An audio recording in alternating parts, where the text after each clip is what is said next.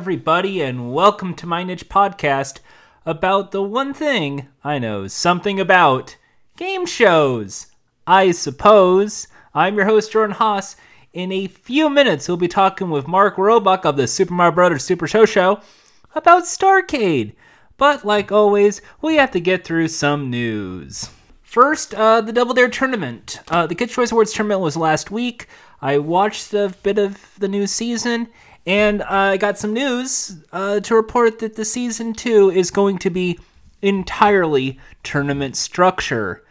Oh, well, the Kids' Choice Awards tournament ended really anticlimactically. They didn't really go through that many obstacles. That was kind of a letdown. But that's okay. So this season pickup, it is 20 episodes. We already with 5 tournaments in each of them. We've already seen one of them. It's Kids' Choice Week. Upcoming ones include a SpongeBob SquarePants Week. One, it's WWE Superstars Week, probably in time for WrestleMania. A Halloween Week. And a Christmas Week. That's, of course, after the Kids' Choice Week we've already seen. I mean, it was okay. It seems like they're just keeping some of the familiar physical challenges that we've seen this time around. There were a few cool obstacles. One of them was called Fort Fight, which was like a pillow fort, and then they had to find a flag in that. Other was a giant box of cereal, which I kind of liked. And Mountain St. Double Dare was really cool.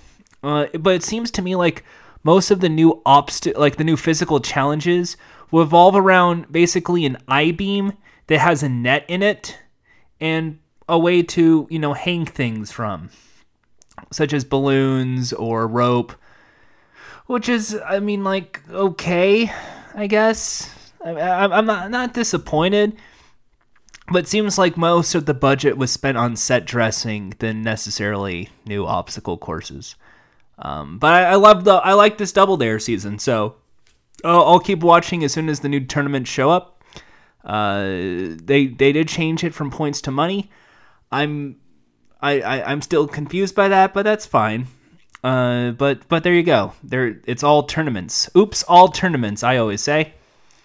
Next is the YouTube stuff. There's a couple of reviews. One of which was, if you remember, a couple weeks back we talked about the Game Garage. The Game Garage, which is a really cool thing by Tom Scott.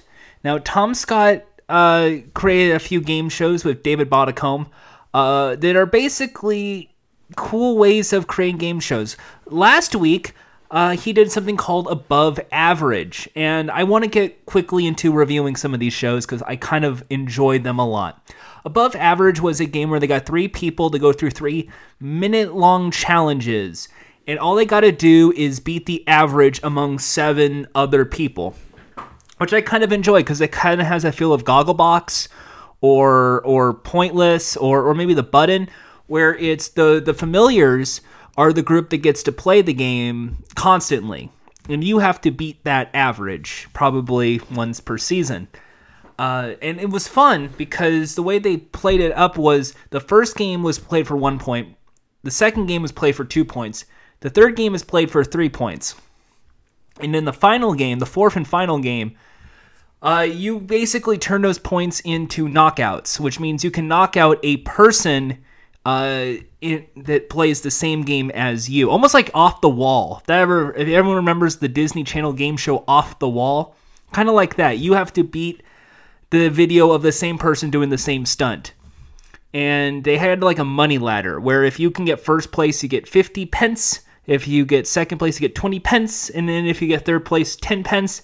And after that, it's done. But for every point you grab, you can eliminate someone from the competition, which I kind of enjoy because that means on a perfect game scenario, you play a perfect game, you knock out 6 people out of 7.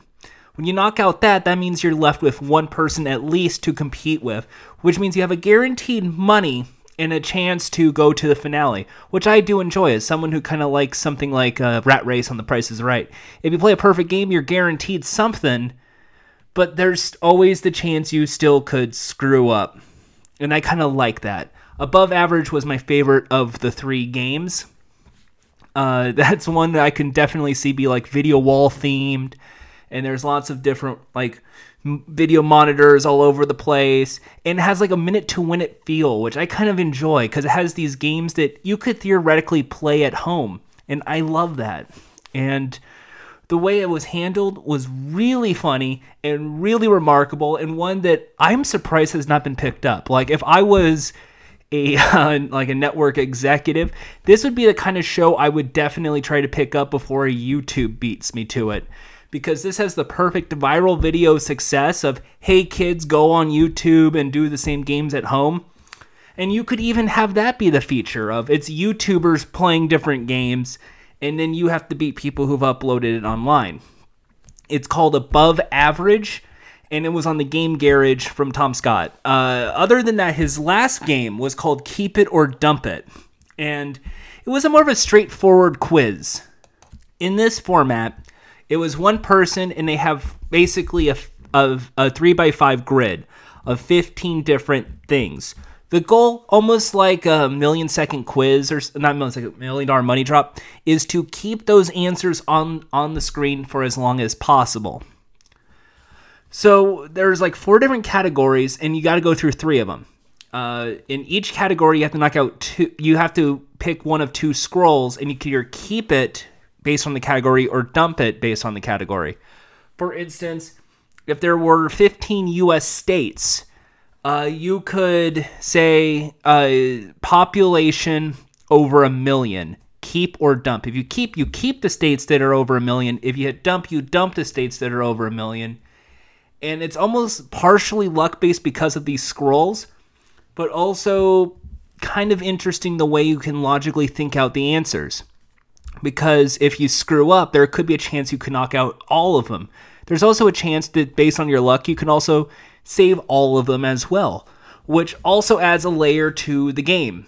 Because now you have to go through every answer and see does it fit a criteria to keep or dump. I enjoy that because after the first 2 rounds, if I believe there's 2 questions each, the third one, then there's like out of 3 or 4. You go to the final round where it's for for every question that you survive in that category, you get money. If you can survive 3 questions, you get the full 50. I like that as an idea, and I was trying to think of what would it look like as a studio format, and all I can think of was like that candy glass, that candy glass that you see in stunts. That's just like a small window plane, and you just put 12 of them all across the stage. And then you have a projector projecting onto the glass the different graphics with the answers. So that way when you click dump, it literally drops the plane of glass and makes a nice shatter effect. So as the game progresses, the floor is just covered in all of this, in this candy glass shards, which makes this really cool effect because the more you play on, the more the game kind of almost emulates on the set, and I could kind of enjoy that, and I did enjoy that as a format as well. I would say if I had to rank the 3, because it was Above Average, Keep It or Dump It, and then it was Way. It was the Way game. Wait for it. I kind of would say it was Above Average is first, Keep It or Dump It second, and Wait for It third. I like all 3 of these formats, and I do enjoy the way they handle these games. One was skill, one was more trivia. This was kind of a luck trivia game, and they all had their own little like concoction that worked. I could see things like a video monitor for Above Average. I could see a giant wall of screens and them just breaking whenever you say dump it, just showing up. Because there has to be that sort of like visual effect of if you say stop, we're going to, it's that, or you do like the Hell's Kitchen fire effect where it just sets on fire. And if you don't, and you can keep all 15 up, that's good. I enjoy that. They did have like a visual of, because their only lifeline in Keep It or Dump It was the burn. You can burn a scroll and then draw another one, which I think also adds a layer to the thinking of the game, which I also enjoy. Because they actually literally burnt a scroll. I kind of like that. So I kind of digged all these games, and I do highly recommend you see Keep It or Dump It, and I do highly recommend you see Above Average, because these are great shows, even if they were played in a garage. I kind of liked it. And the last day I can say about this is I really want to see a series 2 of the Game Garage, because I really love these game shows, and I know the people who make these games definitely know game shows, because, man, the mechanics in this are phenomenal. So now, other news, The Circle is casting. Hey, The Circle, the UK game show The Circle, that was kind of like online Big Brother, but with cameras, and you can lie and catfish or whatever.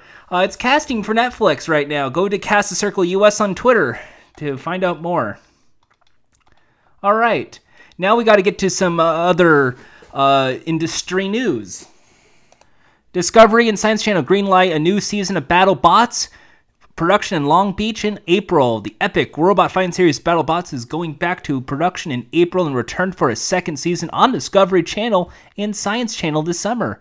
BattleBots features the world's biggest, baddest, strongest, fastest next-generation robots from all over the world as they duke it out for robot fighting supremacy. 2018 champion Byte Force will return to defend its title against top competition, including perennial contenders Tombstone, Minotaur, Witch Doctor, Bronco, Bombshell, and Yeti.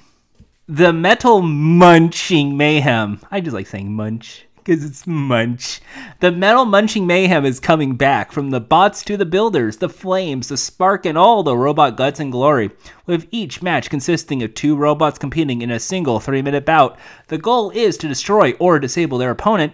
If there is no knockout during the battle, a panel of judges will declare victor. The play-by-play team of Chris Rose and Kenny Florin will return to call out the action. Farouk Tawhid is back as the ring announcer. Well, that's great. I like that. I really enjoyed BattleBots when it got revived on ABC. I knew it ended up on, I believe, Science Channel, but I didn't catch this new version of BattleBots. But the fact it's probably going to Discovery Channel now, I might actually give it a watch again, because I do enjoy BattleBots. It is kind of a guilty pleasure show of mine. NBC has given a 10-episode series order to That's My Jam, an unscripted music and variety game show inspired by Jimmy Fallon's viral Tonight Show segments, Wheel of Musical Impressions. Fallon will executive produce the hour-long competition series, which will be infused with Fallon's one-of-a-kind comedic style, feel-good energy, and a carousel of his classic and brand-new music-based games, featuring a new group of celebrities each week, NBC says. We love playing these games on the show, and it'll be fun to see it take it to the next level, Fallon said. The format was brought to Universal Television Alternate Studio by Fallon, longtime Tonight Show producer Jim Jehovan, and writer Josh Knapp. Jeff Appeloff will serve as showrunner. Jimmy reinvented the late-night genre with one-of-a-kind celebrity game segments that show our favorite stars at their most clever, creative, and relaxed, said Meredith R., president of Alternative and Reality Group at NBC Entertainment. We are thrilled to bring viewers a new set of games and create a new weekly party that's just as much fun to watch as it is to play along.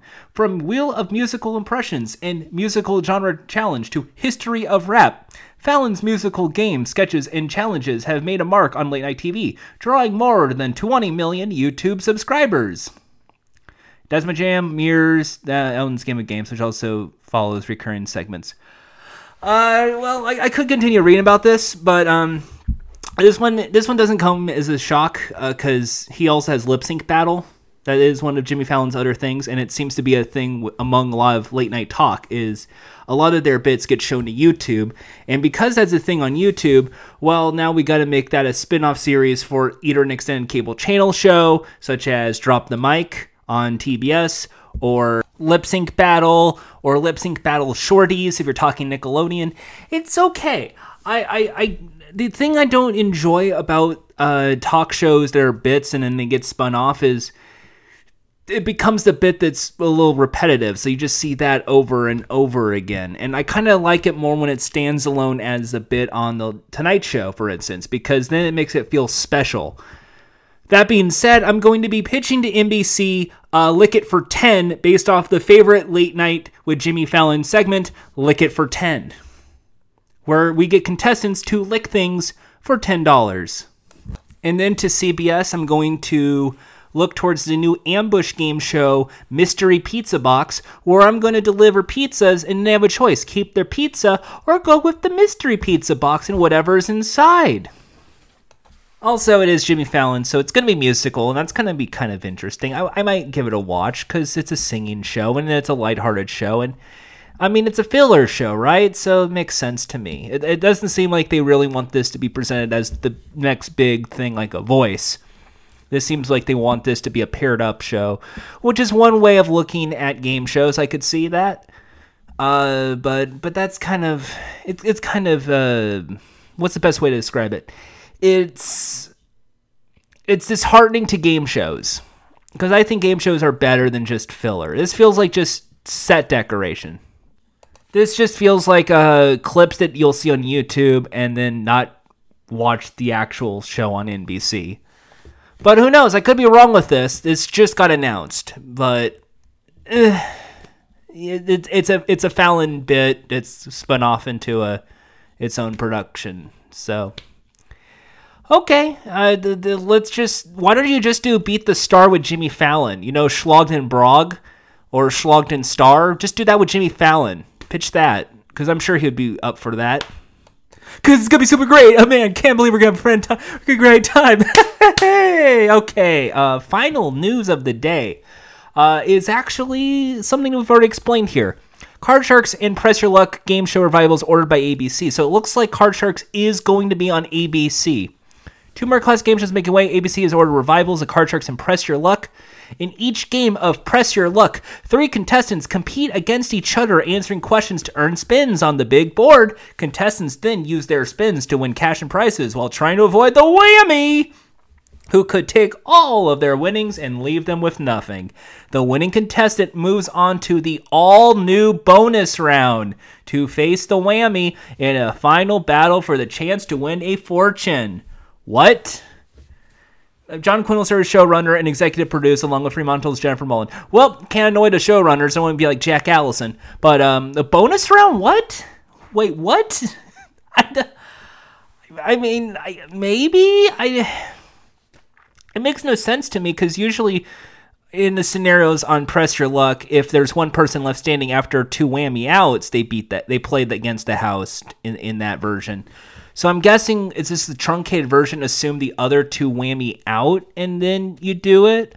Or maybe they're going to do like some new format where it's like round 1, whoever has the lowest is out, and then in round 2, whoever has the lowest out. So then this round is like the third and final big buck round. I mean, I can't get angry at the fact there's no bonus round. There's a bonus round for Press Your Luck. I mean, it's okay to have that. But if it's one thing I've understood is a lot of these shows that are coming back, they don't really mess with the format as it currently stood. Like Match Game is match the 6 celebrities to go to the super match. Pyramid is after the 6 categories, whoever wins goes to the bonus round, the winner's circle. Like they don't really mess with the format. So for Press Your Luck to revive like this, I don't know. It sounds to me like they are going to make this a 3-contestant hour-long game, and they're going to stretch it out, or this is just some way to add an extra thing to a final act, which might be fun.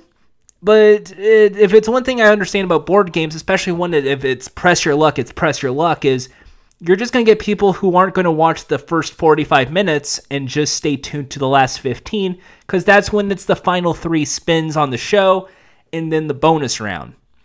And then the bonus round's kind of where all the money is made, so there's no real appeal to watch this. I had a discussion with a friend of mine about Press Your Luck, and their thought is how boring it is to do a trivia round and then the board round and then a trivia round and then the board round, because it's so randomized and there's no way to blend the two. So maybe they're going to just try and mix the both up. Maybe the trivia round and the board round combined like I originally thought, and then they're going to do a bonus round at the end.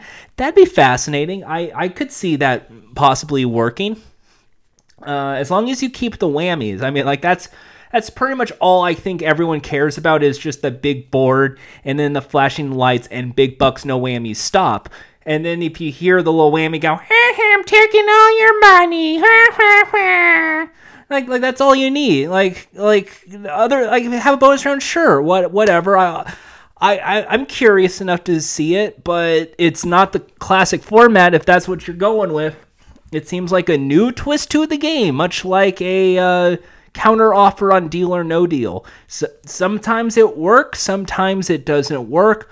I have to watch it to figure it out. I am intrigued, but I'm not celebrating Press Your Luck as I probably should have.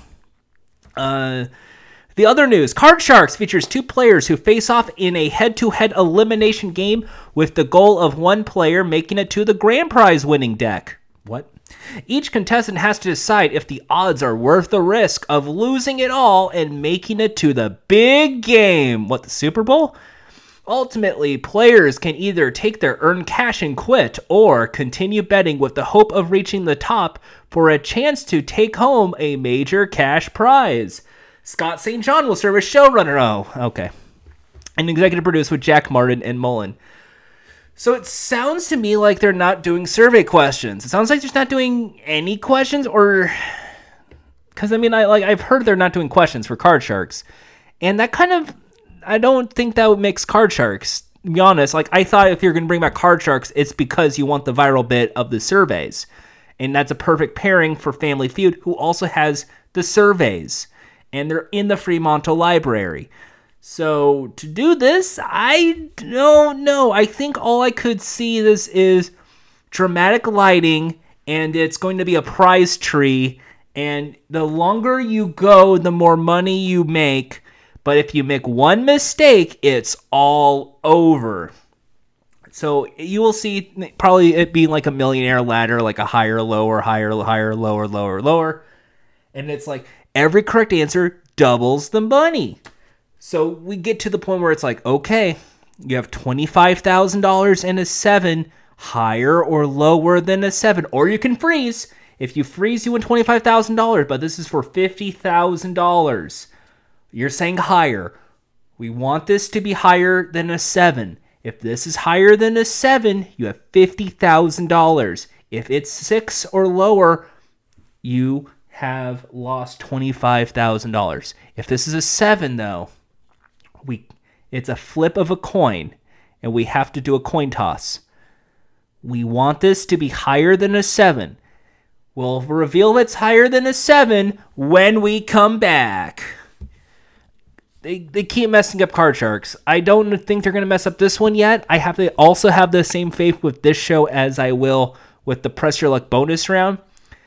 But I'm not getting excited about Card Sharks now. And I'm not pulling the hashtag Jordan for Card Sharks because I'm sure the elimination game might be silly, screwy, because there has to be something lighthearted to this game. People say the filler is the survey questions and the main game is the cards. I think the opposite. I think the cards are fun, but that is just how you get the scoring system to go. I think it needs to have a clever game mechanic for it to work. And I've got to see what their new game mechanic is to hold judgment. So I'm a little annoyed right now with both Card Sharks and Press Your Luck. But it is Summer Fun and Games. They're both in production. And I'm unsure I'll get excited about this if there's no survey questions. Is the money cards also changing? By the sounds of things, it also sounds like it's changing. It sounds like you can quit. I liked money cards because there's no chance for you to quit. Your only quitting is basically giving the minimum bet of $50. So in this version, why not just make it the minimum bet's like $1,000 or $100? Something where they bet low, you have the audience go, oh, come on. Something like that would make it exciting.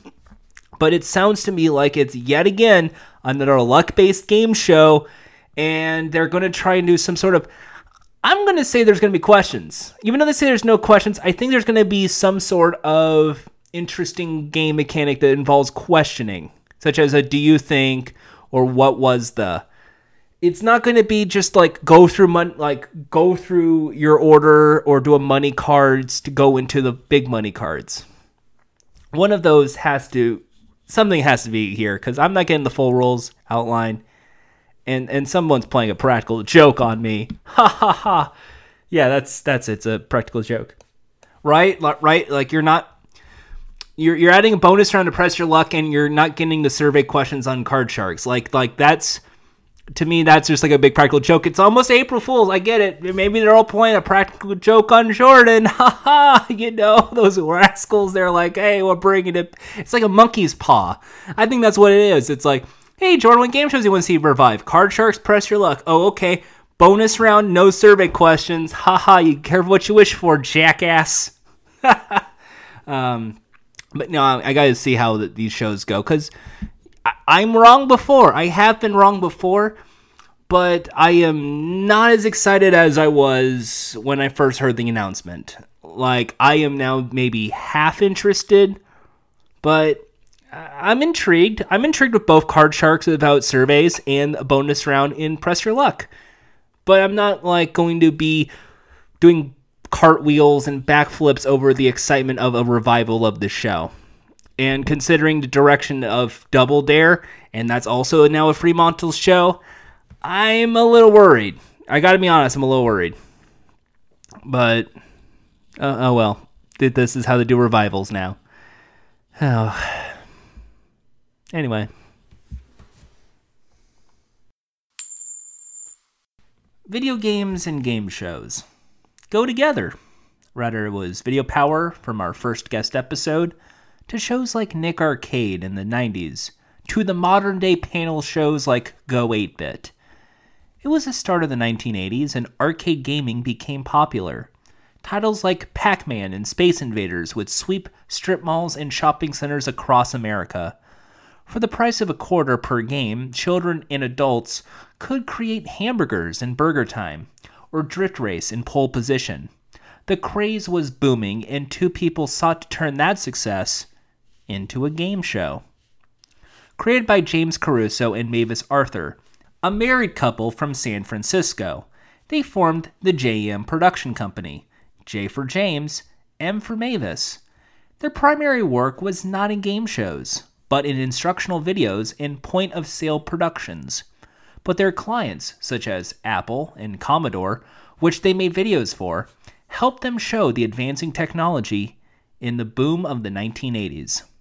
But the creation of a game show based around arcade games was proven a difficult format to crack. The first pilot, filmed in 1981 at KRON-TV in San Francisco, was hosted by Mike Urazzoni, a gold medalist hockey player. 24 contestants were split among 3 groups of 8 contestants. In each group, a different arcade game was played, with the highest scoring player advancing until 3 were left, 1 per each game, with whoever scoring the highest in the next game winning an arcade cabinet in Apple II and the biggest prize of all, playing Donkey Kong against Larry Wilcox from TV's Chips. This pilot would only air in several stations in California, with a later pilot in a retooled format hosted by Alex Trebek 3 separate times. Ted Turner was looking for a show that was friendly to video games for a new client he had called Parker Brothers. James and Mavis cold called program development for Turner Program Services and pitched the show to them, and it got picked up for 23 episodes. Later, 100. But Trebek would unfortunately not be part of the show, as he would be busy hosting a new game show, Battlestars, on NBC. It would instead go to Mark Richards, but audiences and staff saw that he seemed uninterested in the games, and would quickly be replaced with Jeff Edwards, a man who admittedly never played an arcade game in his life, but after taping his first episode, would grow to be a fan of video games until his death in 2014. As the focus was on the arcade games, and the contestants who play them instead of Jeff Edwards, it was a fitting name for a game show. Starcade. But Does it still hold any cultural merit? We'll answer that and many more questions today. Now let's turn the table.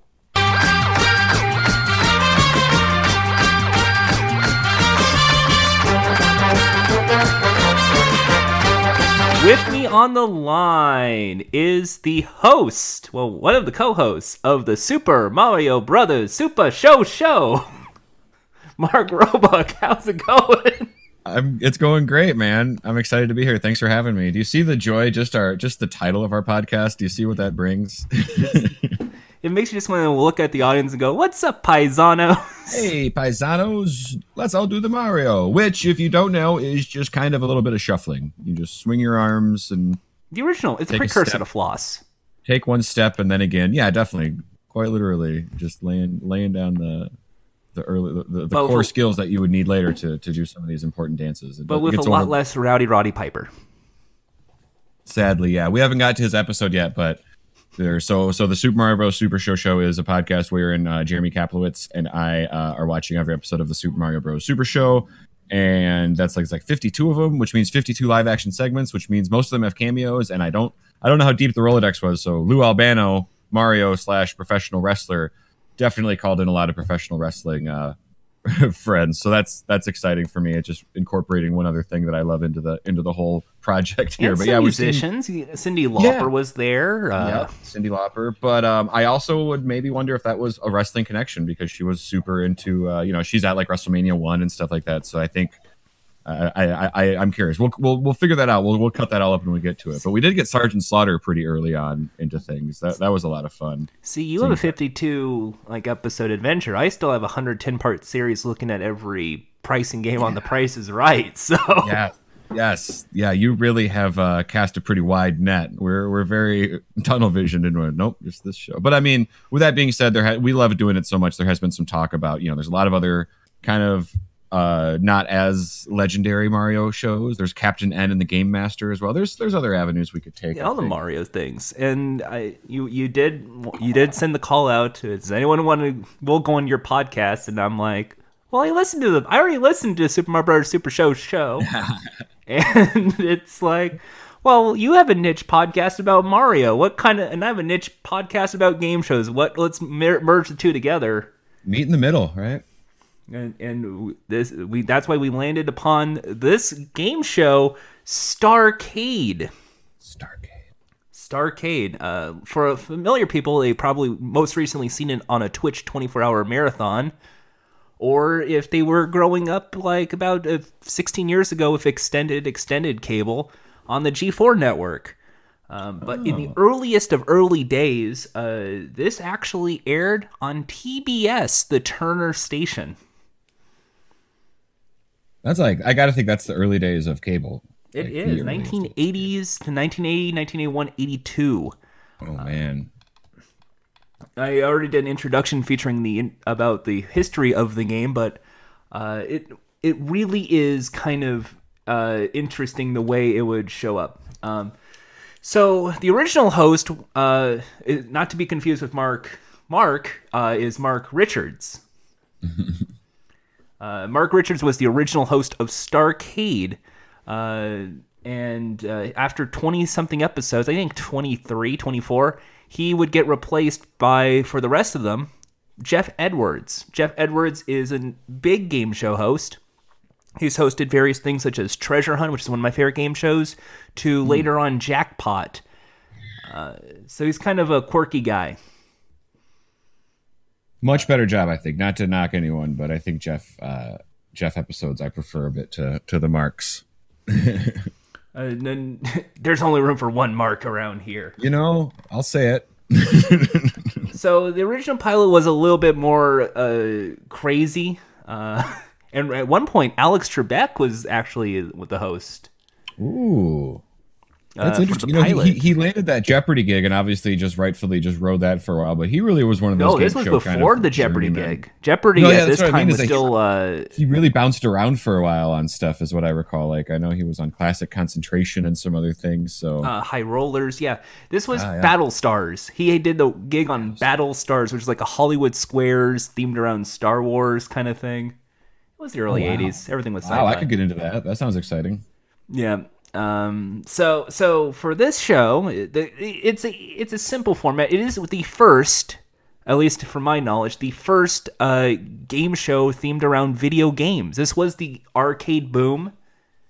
And what better way to do it than through the worlds of game shows? That's always it's why I really love doing this podcast, because it's always what's the cultural impacts in each of the decades and games that had an impact. And Starcade is that in terms of the arcade boom. So the easiest way to sum up the game is because it's the arcade. Every arcade game is played with points. We're not in a story-based show or a story-based video game world that we lived in. This is the arcade games where you put in a quarter, and then after like a minute, you die, and then you have to put in another quarter. So for this show, there is 2 contestants. They were basically selected because they had quote unquote matching game ability. This is because of the scoring system of which they were playing a multitude of games. What they did was they got a whole group of kids and adults together, and they had them play a couple practice games, and they recorded their scores. These scores would later become the averages in the final round.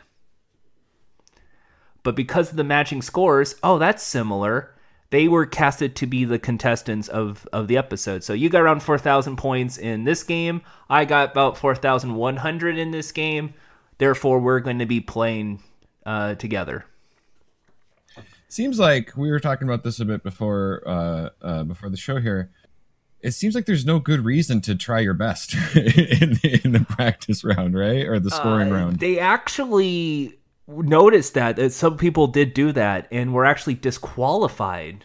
From winning their prizes. Okay, wow. Because they kind of see, well, you got like when you played like Pac-Man this time, you got like 8,000 points, but when you played it in practice twice, you only got 1,000. That's funny. Right, then you get onto the show and it's and then of course backstage they would start getting the crowbars out. That might have been one way to keep it fair, is like if you have like 100 people and then the top 20 all get to be on TV, then you get everyone trying their best, you know. Actually, the 20-person format was actually similar to what the original pilot was. The original pilot, they had it was basically almost like a tournament of champions kind of thing, where it was 3 games with 8 people each, and that's why it was called Starcade. It was the arcade is the stars, but it made out to look like a real arcade with 3 rows of 8 games each. Yeah, that makes sense, because you see that arcade still, and then they just kind of literally run away from it. They run away. That is the arcade warehouse, though. So that becomes later just for the department, because it's a game show. You know, you have to have like a storage place for all the prizes. For them, it's the arcade warehouse. They had connections because the production company. It's not like a Mark Goodson or any of these big names. This is actually just a married couple, and they kind of just do these like production videos, like how to set up an arcade cabinet or how to operate a computer. So they had the connections to get all these arcade companies to license out their arcade cabinets for the show, because they see it as free advertising. Yeah, and it was still a pretty new industry, and these things were still kind of being sorted out and stuff like that. Yeah, because like we were talking too, you see like the most high-profile games of the era in a way that, like, you know, I don't, off the top of my head, I could say that I don't think you ever saw them play like NBA Jam or Mortal Kombat on Nick Arcade, but on Starcade you see them playing Miss Pac-Man and you know, Pole Position. And Dragon's Lair made its debut. Yeah.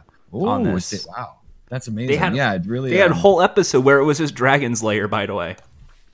So imagine that the entire game was Dragon's Lair. Dragon's Lair. Your final round is Dragon's Lair. And if you get right, you win Dragon's Lair. Did they please tell me they just had 5 of the same cabinet lined up? I think they did, actually. But they only had the one on stand, though. But... Oh, sure. Okay. Yeah. That's great. Now, I'll admit to probably not knowing something that I should on this, but did Dragon's Lair have a score, or was that one where you got more? It did have a score based. It was on the top left corner based on your actions. So you made a correct prediction, you get 100 points. Got it. Okay, because that was definitely, like you had mentioned at the top. That's sort of that was one of the first, if not the first, big game where we transitioned into like, oh, can you advance the story, right? But that makes sense that there would also be both. Because you kind of had the scoreboard. So here's how the plot works. So they got the two contestants with two matching abilities, quote unquote, because some of them did tank. The first matchmaking system in game. The first matchmaking system, which would only get better from here. Yes. So there is a choice of 5 different arcade cabinets, and some of these are really well known, like Mario Brothers or Pole Position or Q*bert, and then others are a little more obscure titles, such as Bump and Jump. Or Maisie Ray, whatever. What was it, Maisie Razor or something? And it was in the next episode. I just fizzled out on that one. So to determine who gets the right to pick the arcade game, a trivia question is asked, and it's about the world of video games. Such as in the episode we saw, in Burger Time, what color is Mr. Hot Dog's eyes? Is it black or white? Get out of here. It's just ridiculous. And because it's Jeff Edwards and he is a game show host, he 100% hosted that question. I love it. I mean, I bet. Do you love it too? These people, they're just people that are just cut from this certain cloth. That's like, you were put on this earth to be a game show host. Your Wink Martindales and your Bob Eubankses, right? Yes. And so very much, I think Jeff Edwards is in that mold where just like, give him any question on an index card, he's gonna do his goddamn best. And it's like, what color is Mario's hat on Mario Brothers? Is it blue or gray? Really, really good. In a way that the other fellow there wasn't as convincing Mark? with it. He was really you've listened to him and it gets away from him a little bit. What color do the mutant phaser bombs? Even though it wouldn't be the case in Teenage Mutant Ninja Turtles, what color is April O'Neil's jacket? Is it yellow or is it orange? The two multiple choice. Orange, really fucking choice. idiot. No, it's yellow. All right, While we're Dale. talking- What category do you want to pick? My favorite difference amongst the hosts, and while I'm saying I'm on record, I thought Jeff did a better job. There's one thing that Mark did a little bit better. I'll take us on a quick sidebar if you don't mind. So the beginning of the show, they open and the host is standing there, and there's the two contestants are like finishing up their supposed last practice round. He goes, "Okay, thanks for watching Starcade. Are you guys done practicing? Let's go play the game." And then like we joked about, they run over. Now the difference I noticed is that Mark runs in front of them, is a leader. Hey, I know where we're going. I'll show you.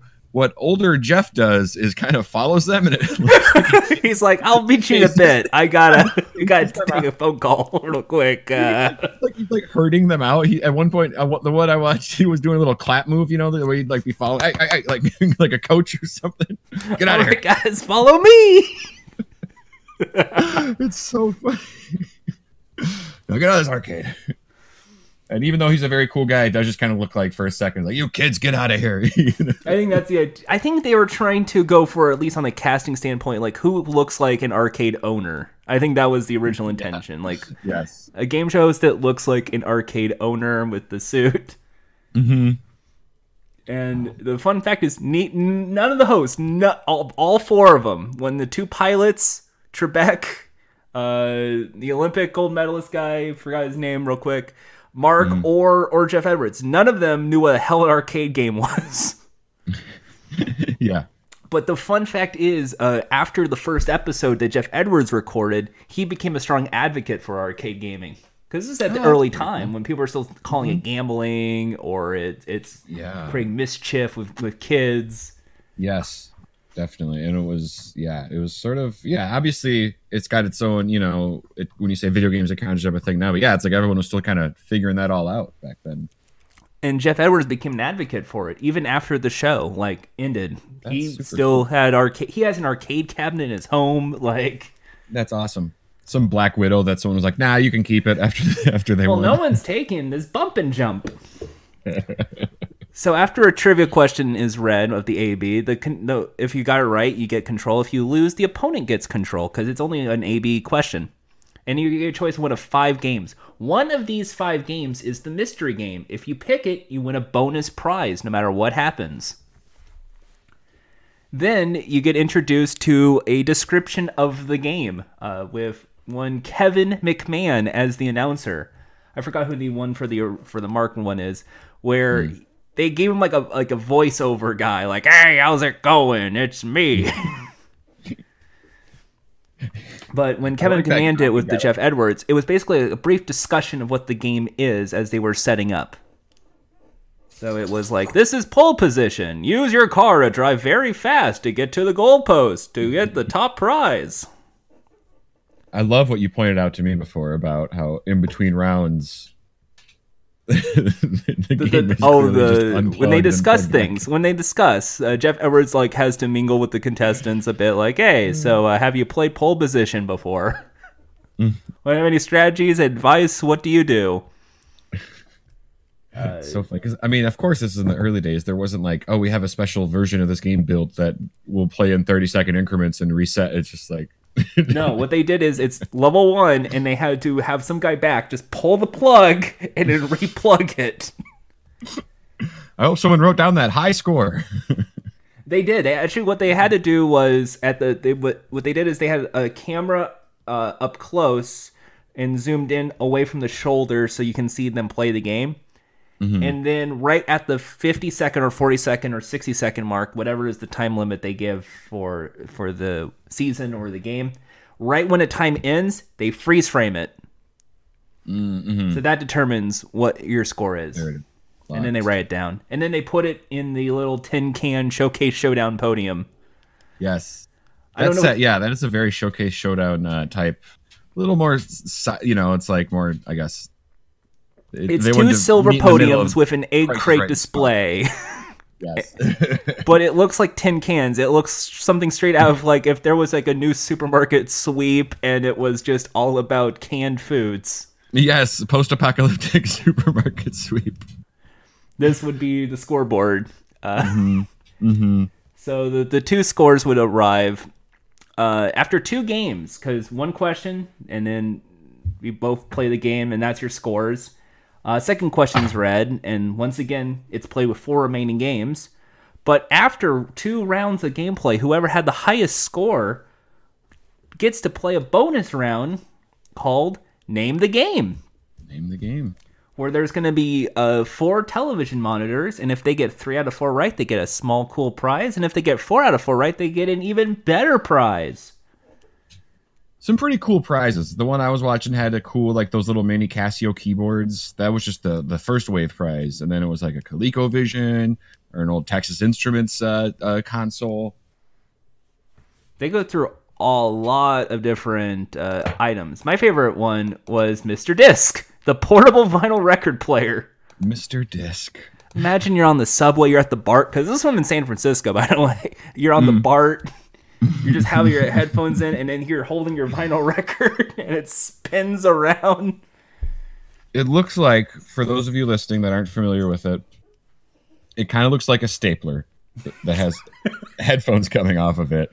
It's like if you jammed a record into a stapler, and instead of stapling it, the part in the middle, had like a needle. Yeah. And it's like, how does that work? The needle with the groove plays the music. That's how it triggers the speaker system. I wonder if that could almost be like weaponized, like you have this spinning record in your hand. It's going to later be something that's a projectile that you would see in some like Playmates toy in the later 80s. Yes. Exactly what I was thinking about. Yes. There's a video game. Look out, guys. It's the Music Master, and he's going to shoot some vinyl records at you. Don't make me cut an album. Yeah. Big time. I'm going platinum, baby. I love it because like a Walkman made sense because it's like, hey, cassettes are this little compact format, but like, you don't need a big old boombox or stereo. What if you just had this little pocket thing you could carry? That makes sense. But records are large, no matter what you're playing them on. Like, what is the convenience there? So now you can just carry your big records and a tiny player. I don't know. In the 3rd round, after the contestant either really screws up or gets 3 right or 4 right and wins a small prize, One final question is asked, and that gets to choose the final game played for the episode between the two.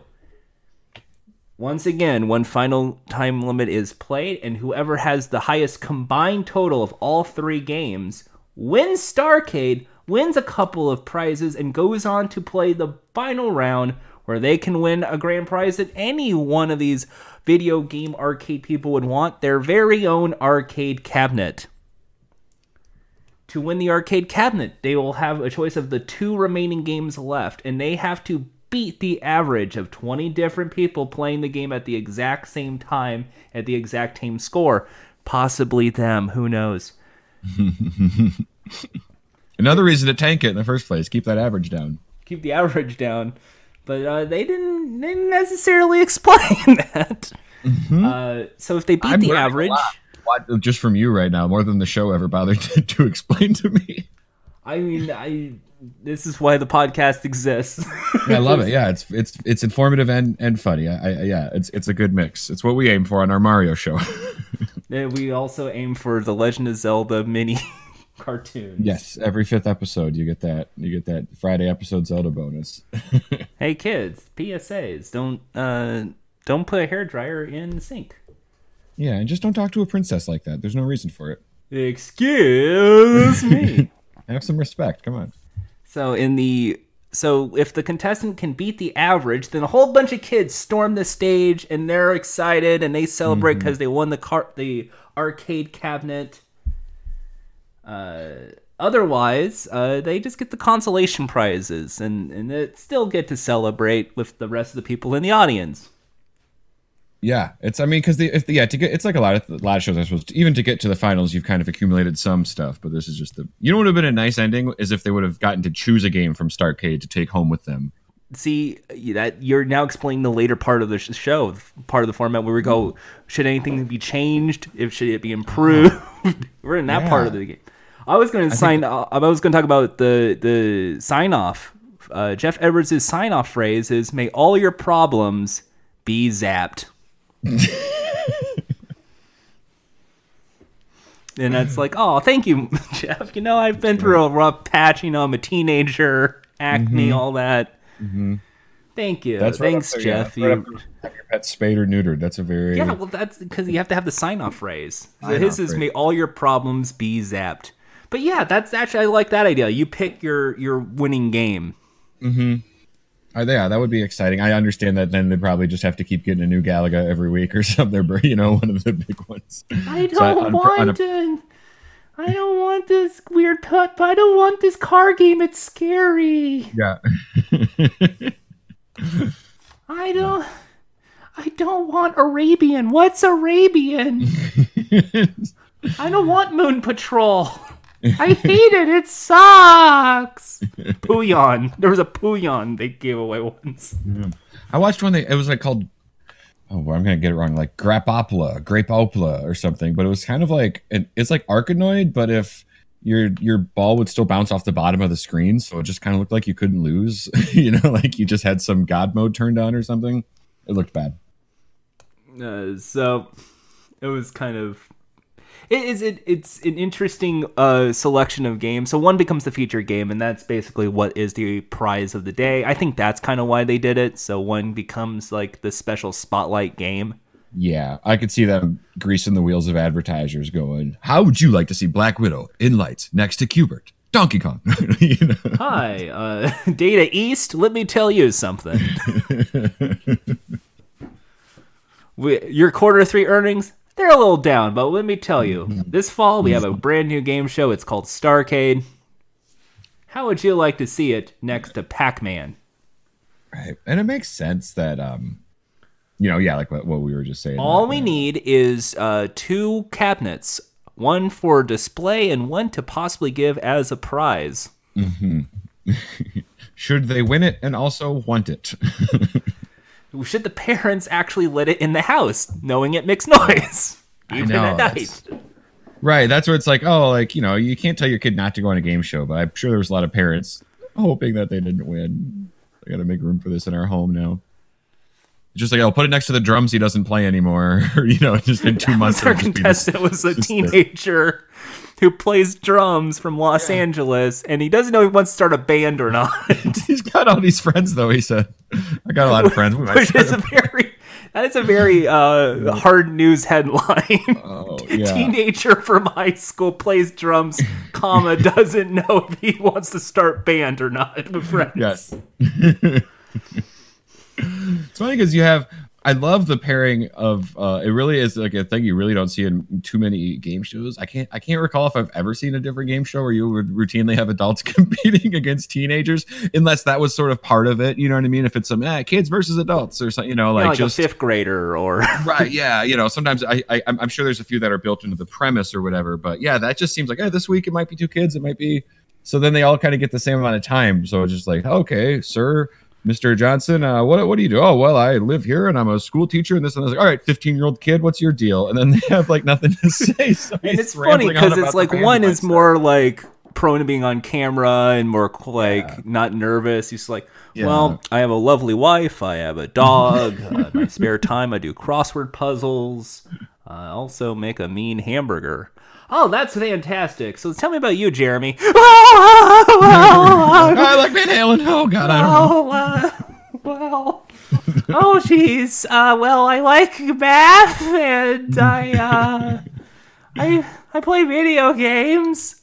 Yeah, you do. That's why you're here. Very good. All right, on with the show. Yeah, it's fun.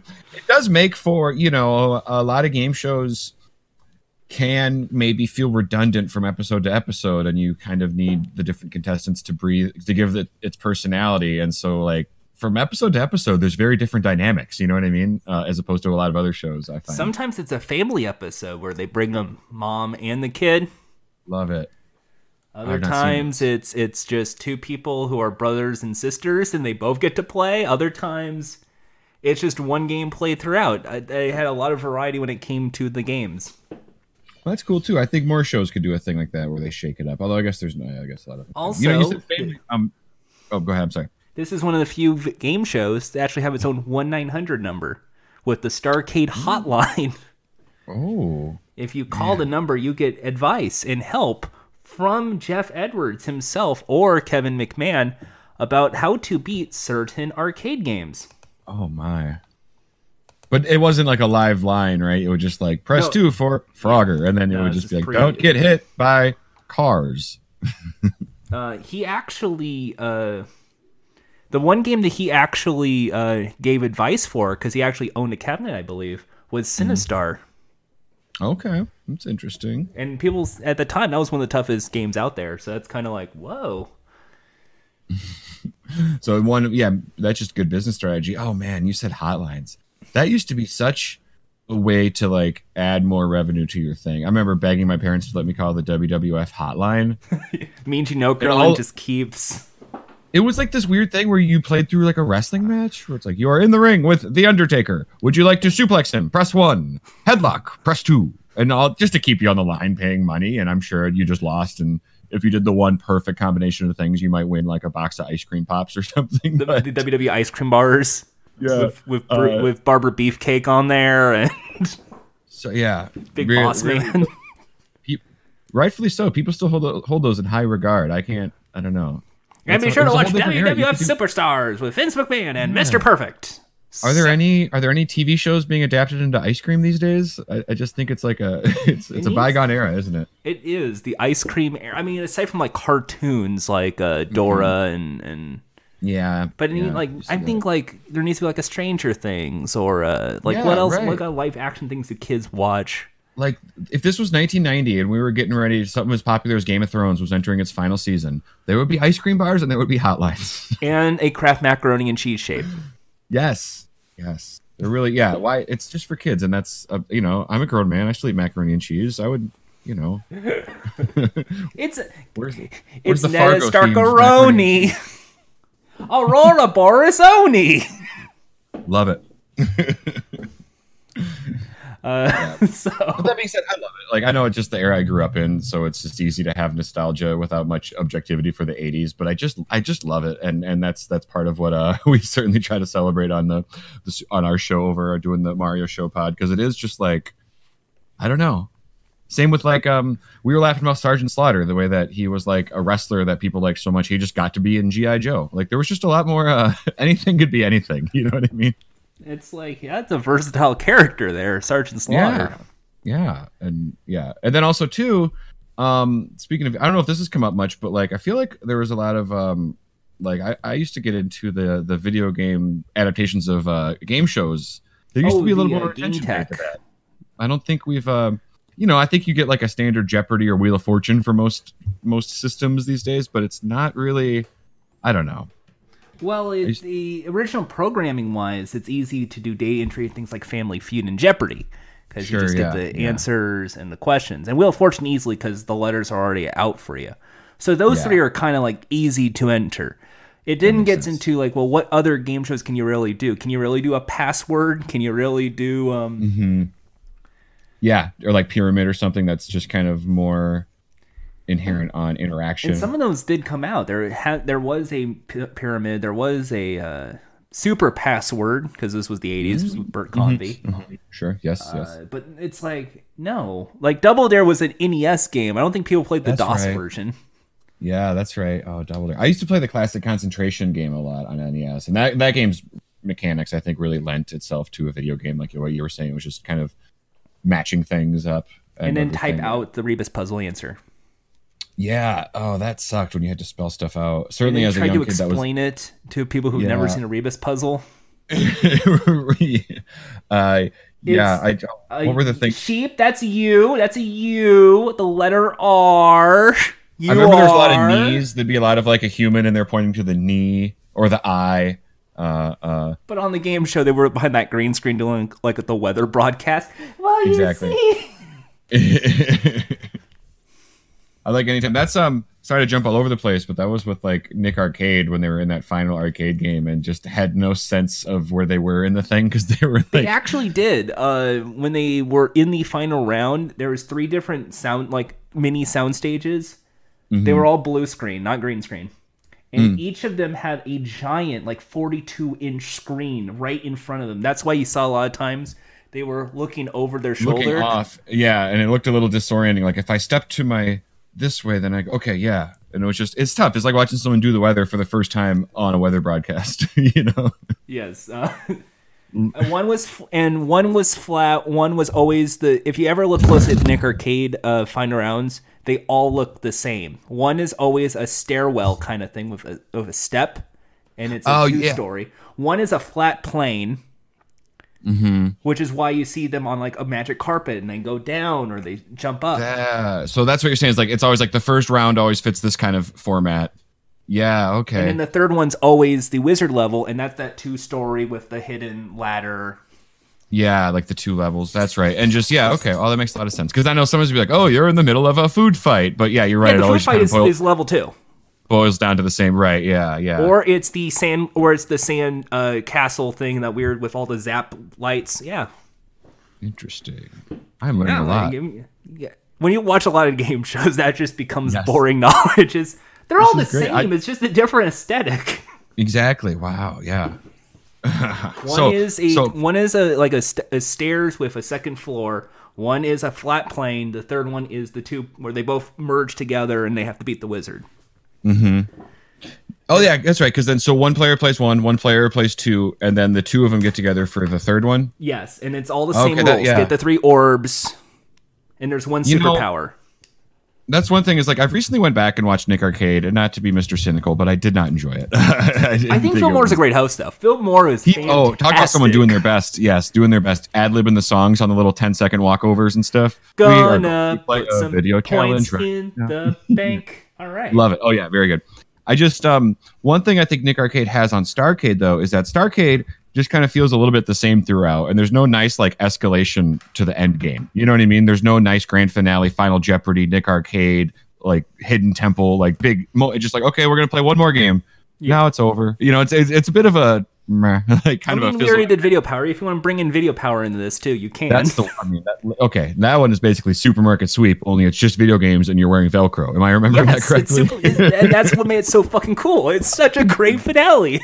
if I could have been on one show as a kid, Video Power in a heartbeat would have been the one. Like, that's just the dream, you know? Like, oh my God, just sticking Sega games to your head and running. And then at the end, they look through everything you bought. WrestleMania. That's right. Woo! They do a little unboxing video at the end. And because you found the secret prize, you found Sonic the Hedgehog, you won yourself a Sega Genesis. I was just gonna ask that. That's I know somehow you could. Was it like were there big prizes that it's like the supermarket sweep bonus? You then have to run out of there with a giant Sonic the Hedgehog. Is it kind of like that? No, what happened was in Video Power, one of the games already said to you in the beginning of the 40-second run is the game they're telling you. Johnny Arcade's like, okay, if you find a loaded baseball, you will win the bonus prize. Oh, okay. But there is like big bonus items there. There is like but I think they do the Toys R Us thing where you grab the tag. Oh yeah, okay, that makes sense. Yeah. But there's also a duffel bag, and then in the final one, the Friday finale is when there's the bike. And then the winners of the 4 Friday finales go on to the big tournament champions for the college scholarship. Oh man, what a lame ending. Give me the video games, man. $10,000 is still $10,000. Yeah, no, that's pretty for a video game. Yeah, for being really good at Battletoads. I mean, yeah. But we're talking arcade game. Where this is like before we could even have portable. Well, I mean, like I guess Atari and Coleco, but yeah. But But Starcade was the very first, and it was very dry in its presentation, and it was scoring based. I mean, Nick Arcade's trivia. Basically, it's you go up, down, left, or right, and then it's either points, puzzles, pop quizzes, or prizes. That's right. And tell me if I'm misremembering this about Nick Arcade. I feel like sometimes they would sort of, so the kid would play Sonic the Hedgehog, and then say, okay, can you get 2,000 points? And I was like, I've never thought about points in Sonic the Hedgehog in my life. I know they're in there, but it just seemed like the goals didn't always like line up with the game super well. Where it's like, why shouldn't it be like get 25 rings or something? They did. No, it was rings based in the original. Actually, they played Sonic the Hedgehog, I believe, 3 times. The first time was points based. The other 2 times was rings based, and then they had the beta of Sonic the Hedgehog 2. Oh, that's very interesting. They had the beta version of it because at the time when it was going to come out was right around the time of Christmas. So, hey kids, yeah, that's smart. I mean, it's maybe I had just seen that score one and that was enough. I apparently just stayed outraged for the rest of my life and never watched to see him circle back and switch it to rings. That's my apology for. But every ring is 100 points, and every enemy knocked out is 100 points. So it's like I could see where they were going at with that. Sure, yeah. But then they could have, if it was a bigger platform, they could have used it to like really debut games, like the Sonic 2 thing. That's pretty clever. I mean, all three of these have brought in a game as a featured thing. For here it was Dragon's Lair. Yeah. And the Star Wars cabinet, I believe, too. Debut on Starcade. Nick Arcade was Sonic the Hedgehog 2, and I believe ActRaiser. I know I made that as a joke, but I think ActRaiser made its debut there. And then in Video Power was Double Dragon 3. Oh, okay. Can I ask you something now? Because I know you'll probably know the answer. About Video Power, are you pretty... well, I have 2 questions about Video Power. Where does a guy watch Video Power easily these days? Is there a... You can barely find it. Trust me, I tried to look all over the world. I've done some light poking. I thought maybe you'd have dang. Places you're finding, like Tubi TV doesn't have it. It's really just YouTube and Daily Motion, and it's like those 4 episodes. Okay. It's because at the time it was a syndicated show that was mostly in New York and then like Fox affiliates over here in Los Angeles. Mm-hmm. So I don't know where it was in Arizona, but it was. I grew up in Michigan, and somehow we had it, and I don't even know who it would have been or not. But yeah, somehow I remember seeing. Let me ask you this: syndicated show. It was supposed to be teamed up. Video Power is a syndicated show. Same with Starcade in its later end. Okay. So it was just in other channels had it in different regions and whatnot. Yeah, so you probably saw it because some people wanted to pair it up with Saturday morning cartoons. So it's after an all new G.I. Joe. Stay tuned for Video Power. Yep. Stay after an all new Care Bears or Muppet Babies. Oh hell yeah, that stuff's so weird. Like to me, for the longest time, the Muppets seemed like that's the Giant Muppet Baby show, or do you know what I mean? Because I knew the Muppet Babies first. And then you were like, I don't want to watch it. It has baby in it. I'm an adult now. Yeah. I'm 12. So in Video Power, one of the only things I remember, I mean, obviously the Velcro games sticking to your, and you know that's And pizza hard points. to shake. But there's pizza points. Oh, I gotta find this show. Now, did it start with like people? I just remember people like asking the host questions, Mr. Stump Jonathan Johnny Arcade. Because first it was a cartoon series, and it became a news magazine. And then in the introduction sequence to get to know the contestants, they did a thing called Johnny on the Spot, where they would ask the question to Johnny Arcade, and it was already pre-written down. That's what I remember. It was like these awkward, like, I have a question. In Double Dragon 3, how do you defeat the boss in the second world? Well, you see, you gotta get the explosive packages. In Contra, if you can grab the ballistic missiles in the robot, you can... That was your introduction sequence. And then you got 4 players, and then they would play a game. And it was, like, I think a minute 1 second or a minute 2 seconds. And then the 2 scored the highest... would stay on the game, and then they would do a trivia round where it was like different questions like, what's this game from? What's this screenshot from? What's this song from? In this game, what do you do with this? And you would get points. And then one's a bonus game for a prize. And then they would go back, and it would be played for, I believe, like a game breaking like 80 points or something. So it really, the trivia round made no sense. Oh, just one of those things where it leads up to like, oh, also then just whoever gets this one is going to win. I hate that. Yeah, so then they would play the game again with the highest score getting the bonus points, and then the winner goes on to run around in the thing. Bootleg Babbages. Oh, yes. That's great. I want to watch that. I just want to really track down someone playing the end. It's like a little bit, as a kid, I remember watching that, had the same feelings as Supermarket Sweep, where like, this is great, but just get to the sweep. I just want to see the sweep, you know? Oh, I'll send you an episode of the sweep when we're done here. I will send you a sweep episode. There's episodes there. It's like 4 episodes, though. It's not that many. On Video Power, you're saying? Yeah.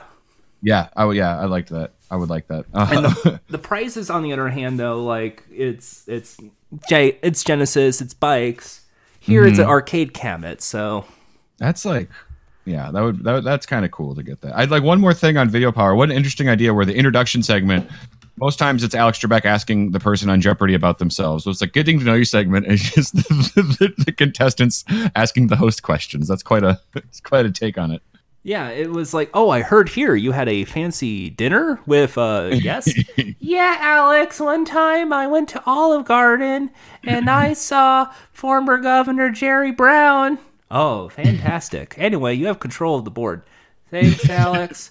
I'll take crossword clues Y for 400.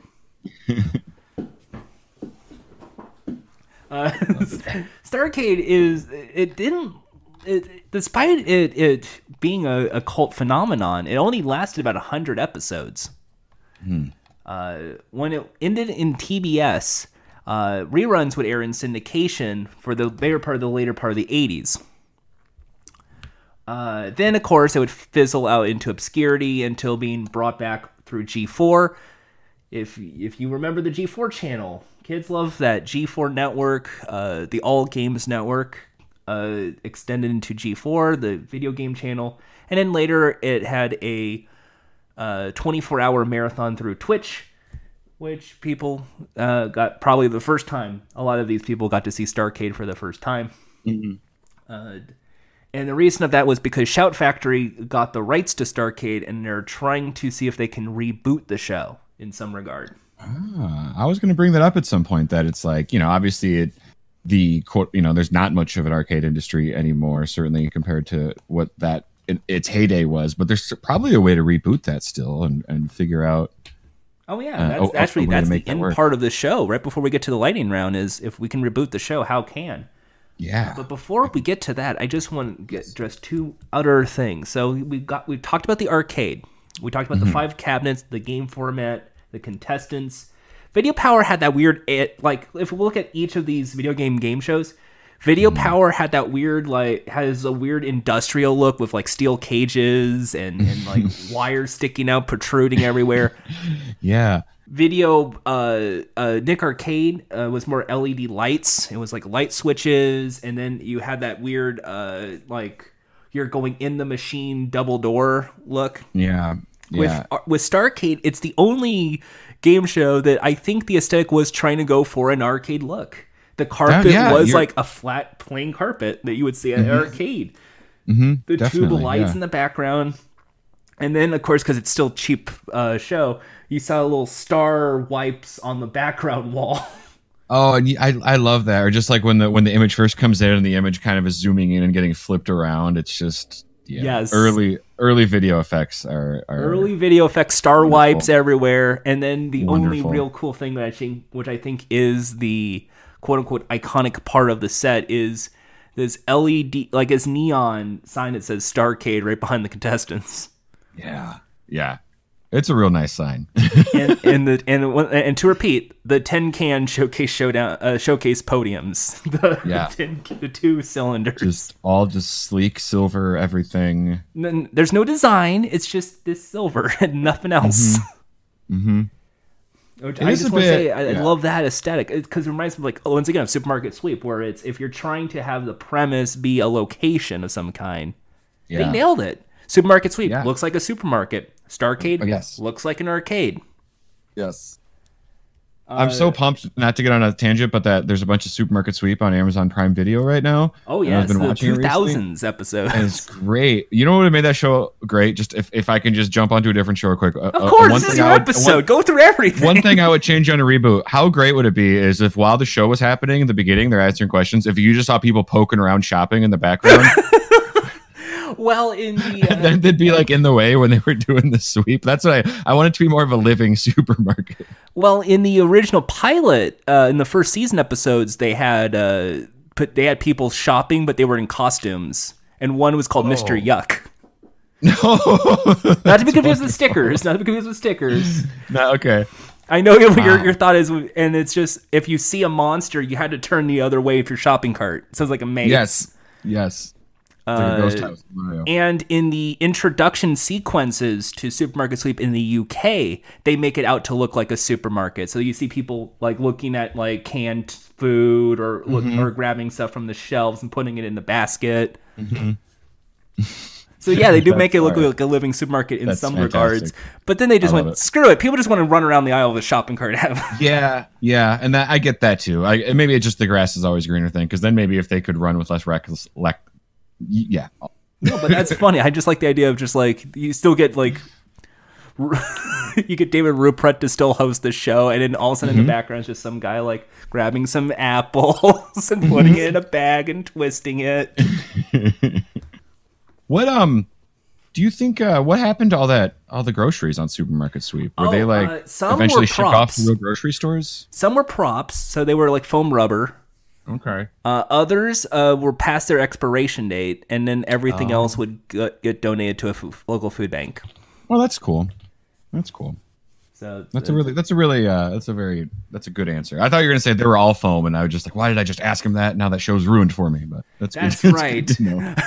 I hate to break your bubble, but the giant RC Cola bottle—that's not real.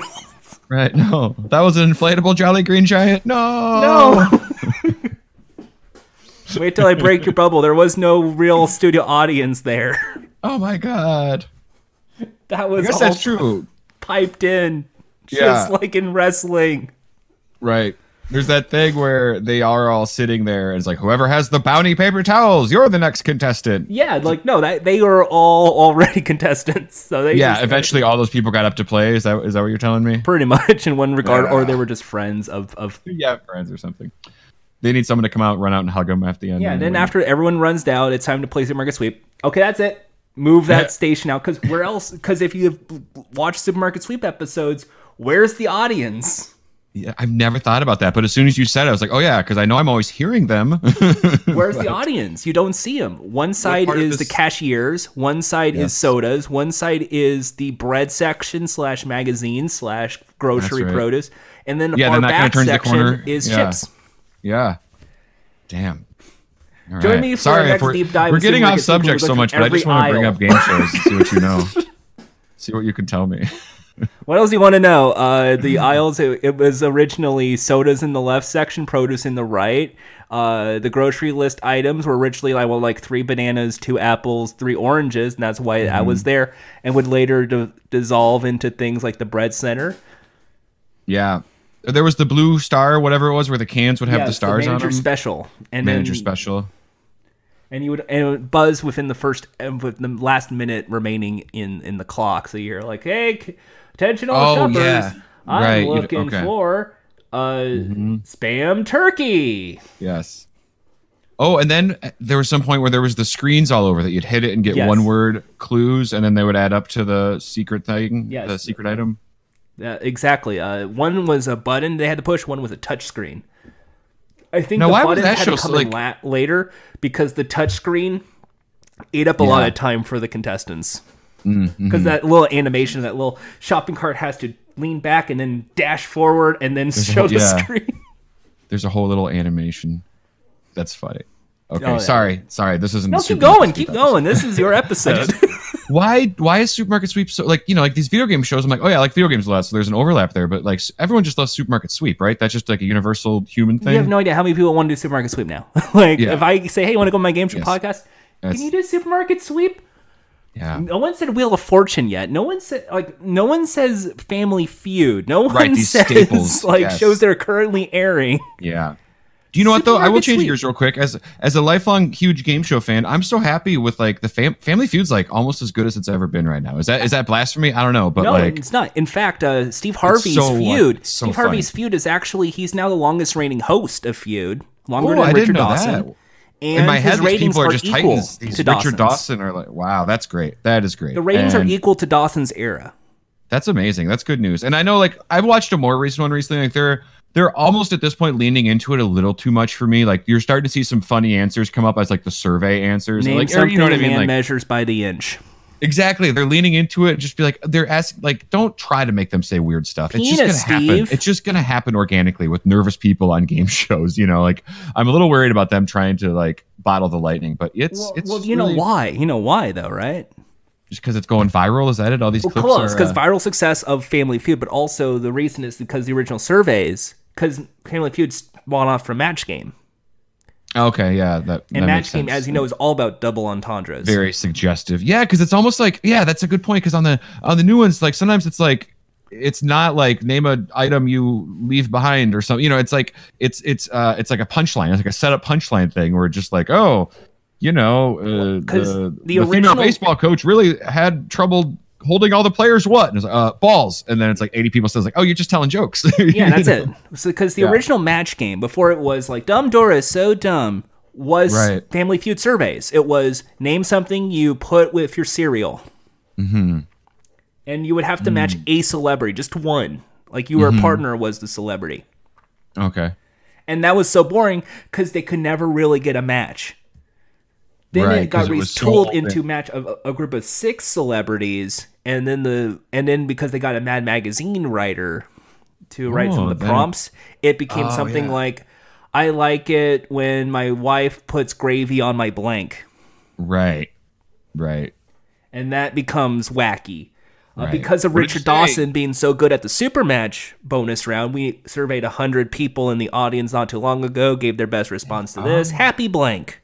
So that did directly lead into him getting the feud. Correct. And that's why the prompts would later be old school Match Game questions. Name something you put in your cereal. If you were, name a place you go on a first date. Something like that. Interesting. It makes perfect sense. I have never realized that. That's amazing. So the 100 people surveyed, and that's why it's Dawson's game, because that's why he got casted. He's an expert in it. It spawned from the original old Match Game, not the comedy Match Game that we know and love to this day. Of course. And then it just scattered throughout the decades. There's one for the 70s, the 80s, the 90s, 2000s, to modern day Steve Harvey. The questions that became with Steve Harvey's Family Feud are more pertaining to what Steve Harvey's comedy is, because a lot of his stand-up is dating, relationships, family. Yeah. That's why you're seeing a lot more edgier, quote-unquote, edgier questions that lead into them going, penis Steve! Yeah. Fart Steve! Balls Steve! There's these questions that are just like, there's no good answer, where it's like, name something you would change about your wife. It's like, how do you, like, what are you supposed to say? But that's not going to make you look like a monster right now. And that's the idea. They want to have that because then you get that 30 seconds of Steve Harvey like roasting you. I do like it though. Like Which is Steve what people Harvey- want to see. They want to see Of him course, roast the yeah. contestants. Absolutely, and it's so funny, and when it's so well deserved, and I like Steve Harvey. Verbally, he's very, very good, but I just like his faces. Like he's doing a lot, but he's not being like over the top. Or, like maybe he is to an extent, but you know what I mean. Like he's being like, But sometimes they give bad answers. Like I mean, he's just like he knows when to let the camera just hold on his sad face for a while. my favorite one is still could say, fill in the blank. Pork. And then he said cupine. And Steve just looks at the camera. Cupine! Yeah. Porcupine! Love it. And he's just like giving like looks to the audience, to like the crew. Like, do we actually go with this as an answer? Or Right. Is this going to make the broadcast? Are we? I mean, that happens with the Alec Baldwin match game. Someone full blown said, come on air, and Alec Baldwin actually had to stop recording. They didn't stop tape. He just walked off stage. Like, okay, we're good now. We cannot go any lower than this. Yeah. Oh, that reminds me. I'll bring us back to Starcade with this too. But you know, some of the Starcades had little, like, I think what they call it, like it's like their news briefs. I forget what they call it, but it was like the hotline thing. I almost said that. I was like, no, that's the phone number. But The 1-800 is still the hotline, but the hotline is also the tip line. This week's thing. So there was one. It was obviously, and you know, we were speaking of how there's probably a lot of product placement to thank for this wonderful show. I don't know if I never knew about this at all, but it was like clearly it didn't take off, but it was this kind of quote unquote breaking news, clearly an ad for Coca-Cola, but for this new vending machine that was coming out that had a video game display on it while you got a Coke. Did you know about this at all? It looks like I've a little. heard of that. It looks like a Tiger electronic handheld game. You know, just kind of like a little crappy black sprites, kind of going in one of four like places. a Game and Watch of the era. Yeah. So it's like you're this little guy, and like a monkey is throwing Coke cans out of a tree, and then you try to run around and catch them. And it's like, okay, that seems fine. But then the other game on it, it was sort of like one of these. It was like a slot machine, and you tried to stop it, but it was letters. So you try to spell out Coke. And then the first thing I thought was like, oh, I wonder if you can make it say cock. And then, because those are all the letters that are spinning. And then whoever's playing it on the little demo on the ad while they're doing the voiceover accidentally, or like, you know, just they lose, but they have it say COKC. So it like they almost spelled cock right on TV. So like there's no, it's like that fuck man thing with Pac-Man. Like there's just no way that it went well for him. You know? That's how it goes. And now to segue back to the modern Starcade, should the show be rebooted? If so, how? I think so. I mean, I think, you know, as we were just talking about, like, here's Family Feud after what some, myself included, might describe as a bit of a lull, kind of trying to find a host and nothing really quite clicked for it. But boom, they found it. Now we're off to the races. I think that's certainly possible with Starcade. I think, I mean, it might be a cool way as a video game player right now, but also a man who's sadly in his 30s and has, obligations that take away from how much time I could spend playing video games. It would be a nice thing to kind of showcase a lot of like indie titles and stuff like that. You know what I mean? Because there's so much out there right now that I think there's probably a way to do it well. I think you wouldn't want it to just be like payola for crappy indie games or anything. Hey, you know what I mean? You're in luck because you're talking to Jordan, the guy who can format everything at this point and reboot it. Yeah. Okay. You have some ideas? You have some thoughts? Here you go. First of all, the network cannot be broadcast anymore. I think it's long ago that networks just can't do games. Video games are now all online. You have Twitch, you have YouTube, you have all those. I mean, here we are talking about Starcade largely because of what Twitch has done for it in the modern era. So, like, why not, right? So I would say it broadcast to be Twitch. So it's going to be same thing. It's two contestants matching by gaming skill. Mm-hmm. And there's 5 games. Now, these games are not point-based games. I mean, some could be. It's anything in this world of games. So it's indie games, it's modern games, AAA games, you name it. Mm-hmm. But this time around, we're not playing in a points-based structure like the original Starcade. Uh-huh. We're now going by a time trial format. Mm-hmm. So you get a question, and then you get your choose of the 5 games. Then you're given a task, such as defeat this boss, or defeat World 1-1 in Super Mario Brothers. Mm-hmm. Or collect the key in this game. Something that's as simple that takes about 1 minute to 2 minutes to complete. And then it's all played by time. So whoever has the fastest time combined in 2 games gets to play Name the Game. And that I think that's a great idea, because to watch someone play Miss Pac-Man for a minute and they're average or okay at it, that's not that exciting. But like, we are in an era where people are watching speed runs and stuff like that. So that would be that's like where my head was at, speed running. So if it's instead of get the most points in 50 seconds, it's you got to get 3,000 points in Miss Pac-Man. Whoever has it, we stop the clock after you get 3,000. Mm-hmm. Then it's like, okay, well, it could take 20 seconds for the guy. It could take a full minute. One thing I'd like to see, I don't know if you've thought about this, but like you said, you got me thinking when you said, it could be AAA, it could be indie, it could be anything. I'd like to see everything up to, even old retro stuff in there, and there's just like a bank of 100 games or whatever it might be.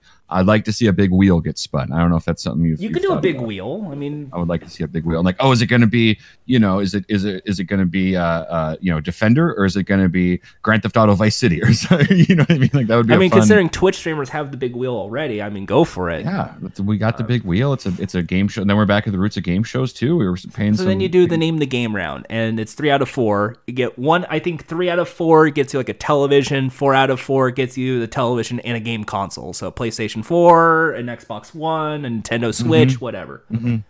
Then we go back to the third and final game. One final question, and this time around, the third game is actually considered a little tougher.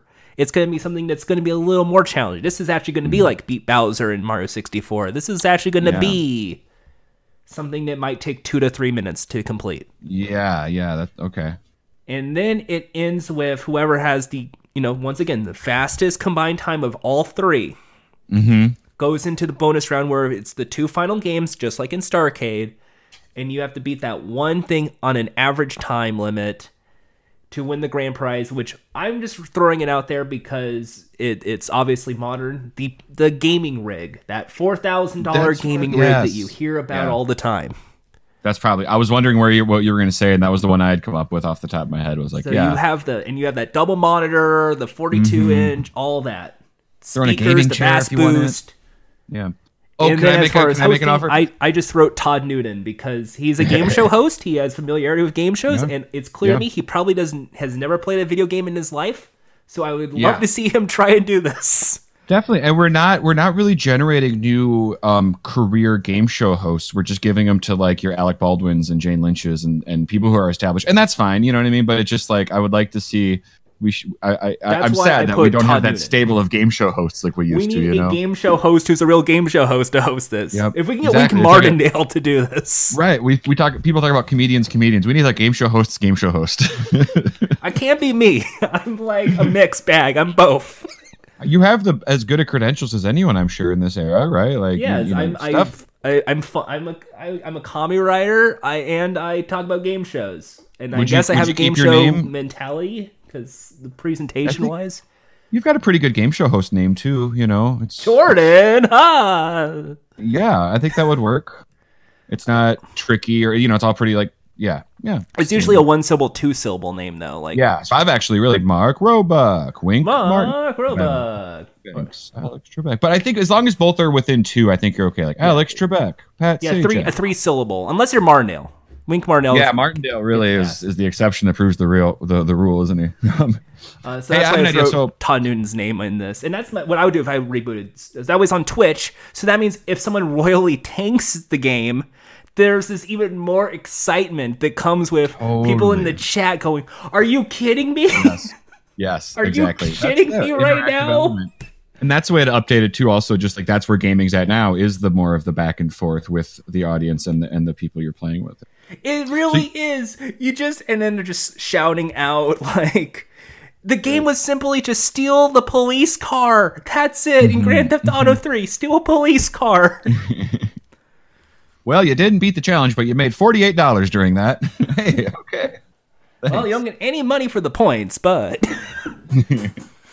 I would like it if you could win grand prize is the gaming rig. If you don't get that, you get a PS4 or a Switch, and then it's the consolation prize. That's actually what I wrote down. Yes. All right.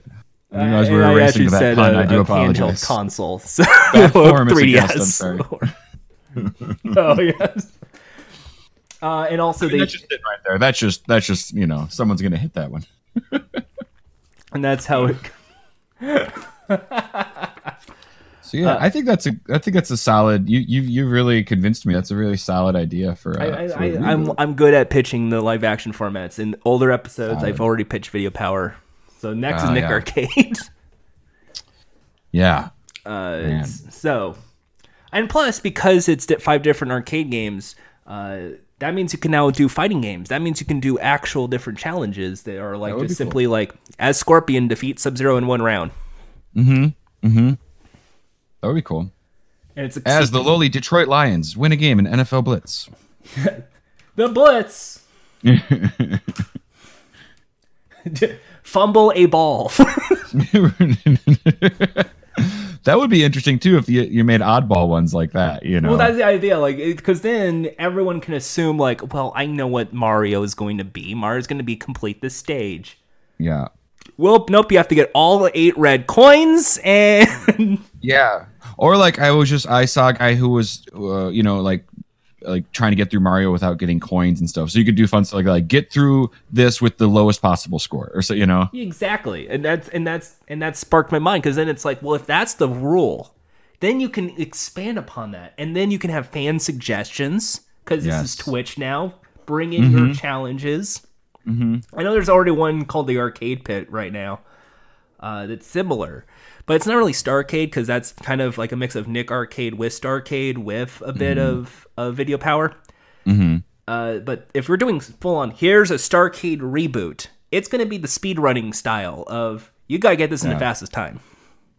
You know, it could be fun, too, the way, you'll see like a Celebrity Jeopardy or Family Feud, is if you did actually, like, here are the two of the big titans in the speedrunning of this game. Let's have them go head-to-head, more extended, like, what's a game that people hit around 15 or 20 minutes. That could be an interesting kind of... And that's your bonus episodes, because Starcade 2 does these gimmick episodes, too. Oh, okay, yeah. Because if they did a whole episode about Star Wars and a whole episode about Dragon's Lair, of course you can have 2 of the best play, and then you can even have a Celebrity Edition. I mean, that's not out of the bag either. No, certainly not these days. No. You get Ice-T on there. So, you have any other questions about the world of games before we get to that big old lightning round? Nope, I don't know. You keep saying lightning round, and the game show fan in me is enthused to get to it. All right, well, here it is. As you can hear this, right? You can hear it in my microphone. Yeah. I hear cards being arranged. Yep, that's 5 questions. I have 5 questions. You have 60 seconds to answer. Whoa.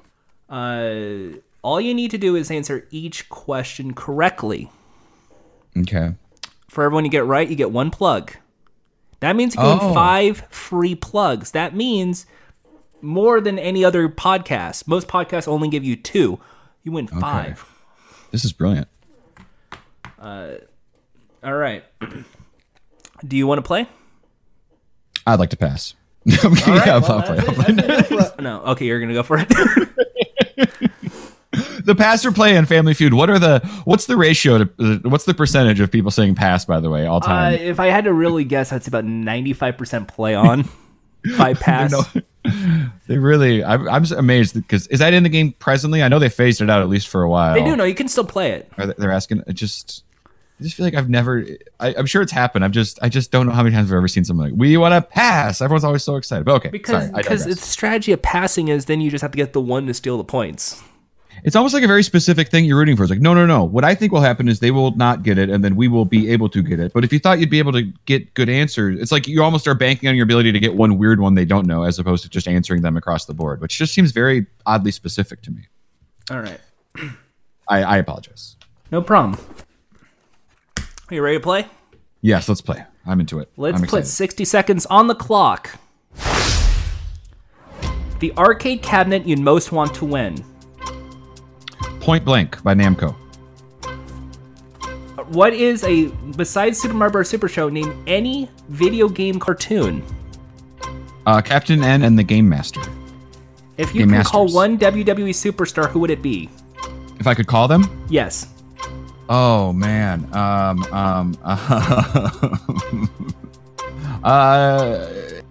Sergeant Slaughter, because then we could record it and put it on our podcast. All right, number 4. An ice cream you got in an ice cream truck. The Mario ice cream pop that looked like Mario. Was Mr. Disc really a good idea for portable music? Yes, in a technical way of it's probably the best portable way to play a vinyl record. All right, that's it. You did it. You won. Yeah.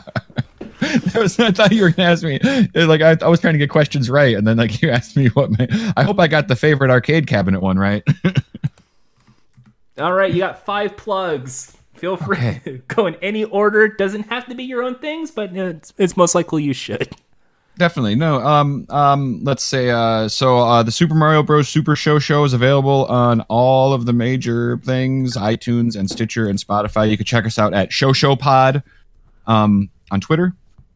Number 2 will be Hard Drive, the website that my co-host Jeremy and I, as well as a few others, launched as a spinoff of the Hard Times. Hard Drive Mag on Twitter. We can also find it through the Hard Times. That is our video game / nerd culture themed satire site.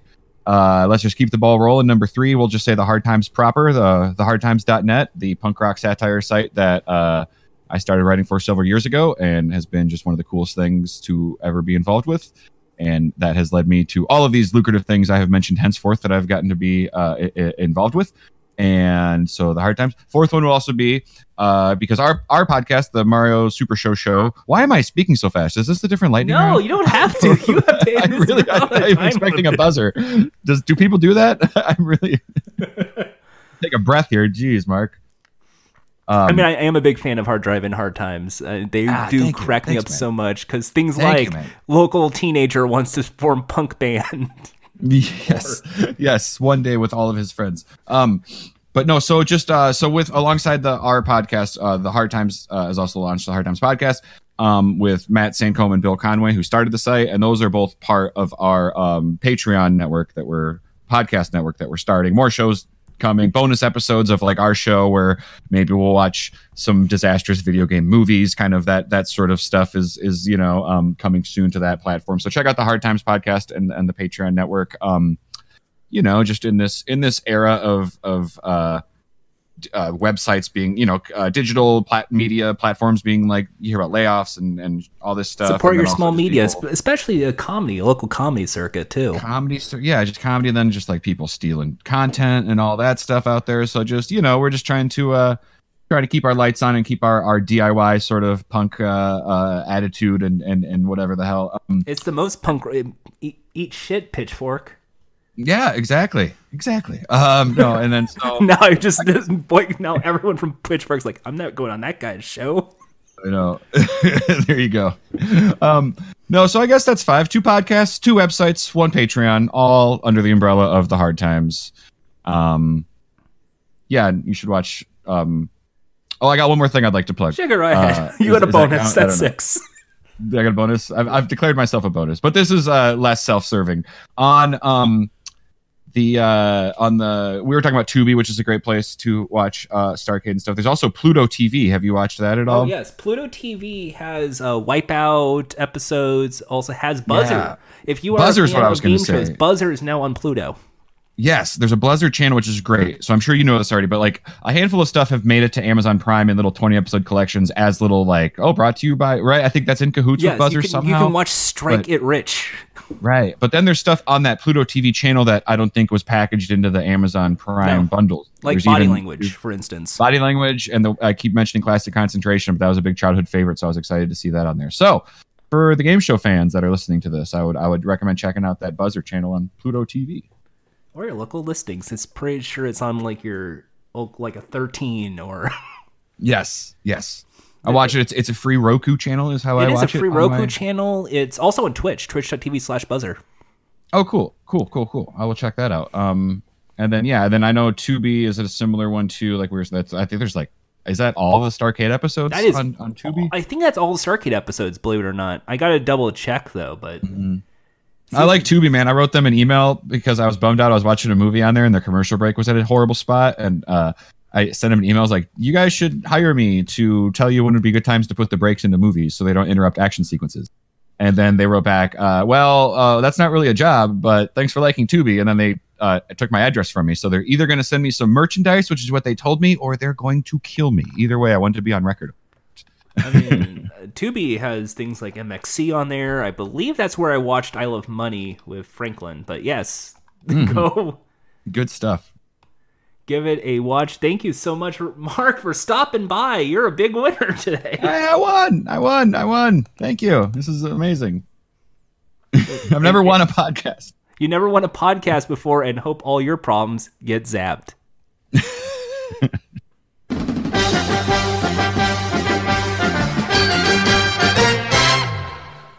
There isn't a whole lot to explain in the closing notes for Starcade. I already explained that, Jeff Edwards had a Sinistar cabinet. The other thing I should probably bring up is the show's original theme was an 8-bit melody similar to different arcade games at the time. Halfway through the Richards run, the first season, as it were, it was changed to Mind Seed by Ed and Joanne Anderson, who were employed by Data East at the time and also composed the music for Venture and Mousetrap for Exidy. There's also been a few cool episodes, such as ones that was just Cliffhanger and Dragon's Lair, and even that 1983 Star Wars game. Oh, yes. I enjoyed the show, and I really enjoyed talking about this with Mark. Please check out the Super Mario Bros. Super Show, and I hope he continues going on every podcast known to mankind, because I wish him all the best of luck on that. And now it's time for the 110-part series exploring every pricing game on The Price is Right. This is the Pricing Game Spotlight.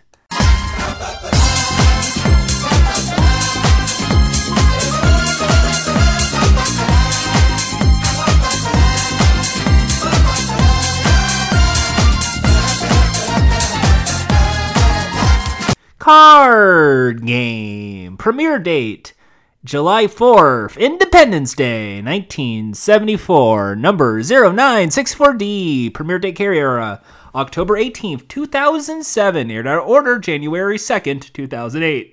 Finale date, Barker era, May 31st, 2007. Doesn't matter. Card game is a pricing game played with a standard deck of 52 playing cards for a brand new car, as well as with a special card deck to determine how close they must come to the card's price without going over to win it. Gameplay. The goal of card game is to make a bid on the car that is within a certain range below the actual retail price of the car. First, the contestant draws a card from a special deck of 7 cards to determine how close they must come to the card's price without going over.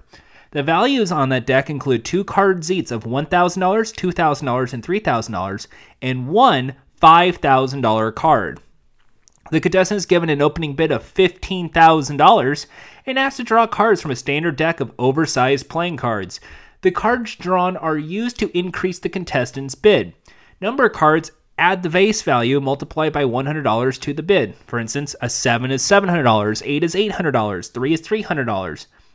While face cards, Jack, Queen, King, like 10s, would each be worth $1,000. Contestants may draw as many cards as they want until they believe that their bid is within the required range for the car. Aces are wild in this game, so if a contestant draws an ace, they can add any value they wish to bid. Contestants are allowed to use an ace when it's drawn or save it for later use. They're also allowed to continue drawing after playing an ace, although the ace can ineffectively make their final bid whatever they want it to be. When they decide to stop, a range is revealed corresponding to both the contestant's bid and the range card selected. The price of the car is revealed, and if it falls within the selected range, he or she wins the car. Card game has undergone a series of rule changes, mostly because of inflation.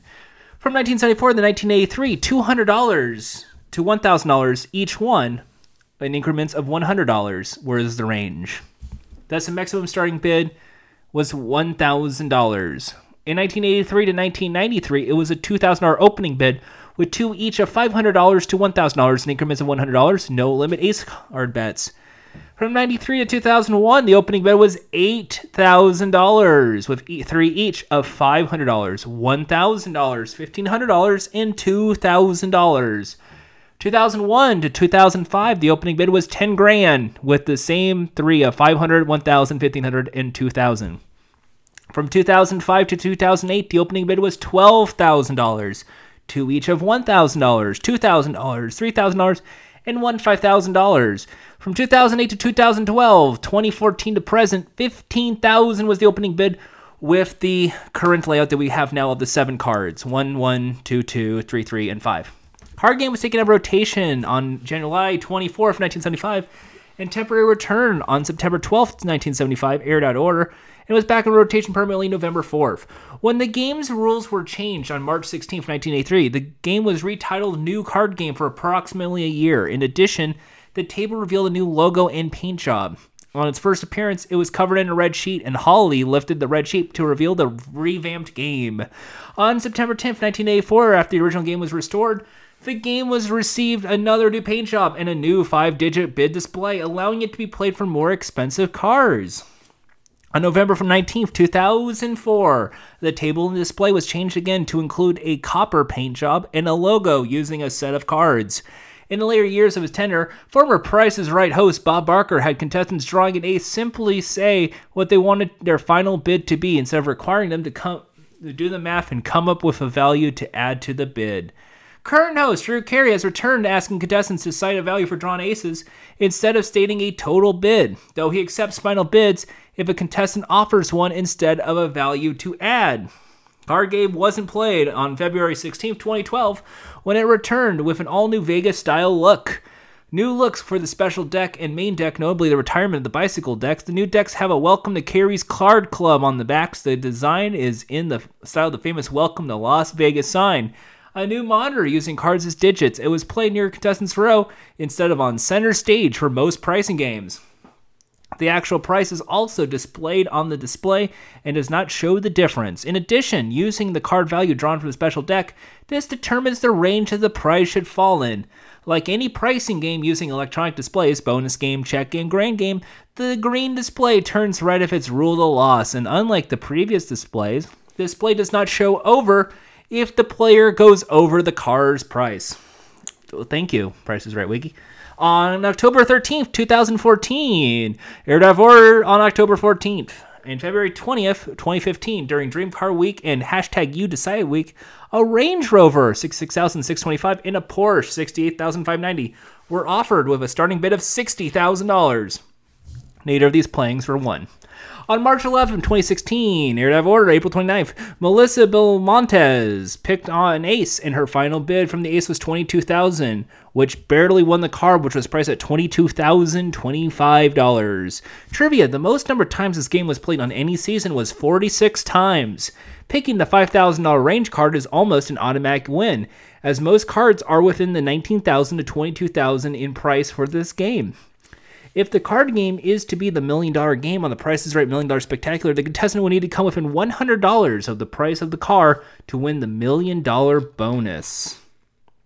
What I like about card game is it's basically chicken. Yes, there's a range, so you got to come within $1,000, $2,000, $3,000, and what I like about it is the more you draw, the closer you're supposed to get to the car without going over. So there is a little bit of drama with it. So imagine, if you will, and I just want to make this simple. What if, we'll throw this out. Imagine none of the hundreds exist. Imagine we're just playing with the face cards and the tens. So you start out with 15,000. Okay, how about 16,000? You want to stop there? Because it's 16,000 to 19,000. Okay, 17,000, 17,000, 20,000. Are we good? Okay, we want to go to 18,000. 18,000, 21,000. Is now the time? We want to keep going 19,000 to 21,000. Is that the time? It's that, but played with hundreds. So it's more of a game of thousands than it is with hundreds, but I can see people go over by that few $100, which is probably something that has happened many, many times on this game. What I like about it is the ace as well, because of that final bid report where you can say $595, or you can say I want my final offer to be $22,615, something like that for this game. What I've never figured out with card game is, what if you go over?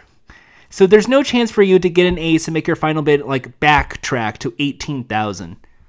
So this game is very, very complicated of when to stop. And sometimes you might not stop with an ace, which adds to a layer of drama to the game, which I kind of enjoy. I kind of like the fact that this is played on Contestants Row. Now, if you had never really seen the game on Contestants Row, Basically, now what you see when you see card game is you see the car, or sometimes the car drive up to contestants row, and then you see the card game, and then you see the crowd. So you see all of these things, and it makes a nice display, because now you're seeing the audience keep shouting, go on, or stop. And that's all they can really provide you. They can't really tell you when, like, bid $5. They can't really tell you anything else, because it's all basically random based on the shuffle of the deck, which I enjoy so much when it comes to card game. This is one of the greatest games because it's a simplistic game to tell you. It's just, here's the deck of cards, multiply by 10. If it's Jack, Queen, King, it's $1,000. All you got to do is get closest to the car without going over, much like any other pricing game here. So there is a bit of pricing game knowledge, what's the price of the car, mixed with a luck-based element with the cards, which I feel works on this game a whole lot better than a lot of mainstay game shows that use cards, for instance. This has a nice fun layer to it that makes you rethink values of cards. And I do love the Las Vegas motif of Drew Carey's version over the simplistic egg crate display of Barker's. So whenever this game gets played, I get a little excited because it's a fun little game of chicken, but then again, it's also a card game. So that's exciting. I really enjoy card game. I just don't know about the range cards though. I feel like if anything, that needs to be like either if anything, throw that away, and just make it like a solid $5,000 or a $4,000 or a $3,000, or make it like a fun little like slot machine mini game of some kind. I don't know. I just feel like the 5,000. I feel like the random range card deck needs to be explained a little better or displayed a little better. That's just me. Card game is a really exciting game, and I really enjoy watching it on The Price is Right. Join us next time on Pricing Game Spotlight when we will take a look at Race Game.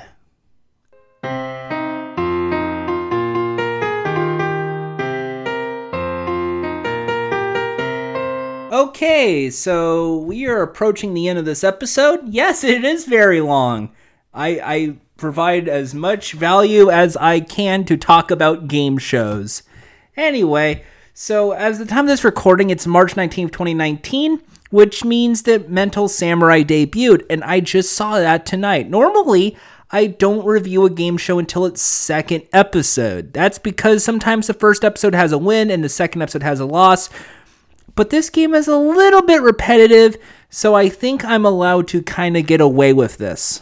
Mental Samurai is a game show hosted by Rob Lowe. The production team behind American Ninja Warriors behind this, and A. Smith and Company. So all you need to know is it's apparently a tournament now. I did not get that from the show until tonight. So here's how the game works theoretically. There's a contestant who gets to pilot an Ava. Well, Ava is really more of the star of the show. Ava is basically like a folding arm GLaDOS thing that the contestants situate inside like an orb that can spin around, go back, do like it's like a tilt-a-whirl machine basically. It's like a glorified tilt-a-whirl machine from space. That is the main set ornament for Mental Samurai. As they go through, basically the goal is they got to get through 12 questions in 5 minutes. These 12 questions are broken down into 4 towers. Those 4 towers have 3 questions associated with them. Those 4 towers are 4 different types of knowledge. The categories are puzzles, memory, sequence, and knowledge. Puzzles are, of course, like, fill in the blank, fill in the missing word. Memory is look at this thing or listen to this. What is this thing? Sequence is put these in order from least to most, left to right. And knowledge is pure trivia. If they get one question wrong at any point during these 5 minutes, the game ends and they're out. If they can succeed and get 12 questions through 5 minutes, then they get $10,000 and they get to go on to the bonus round called the Circle of Samurai.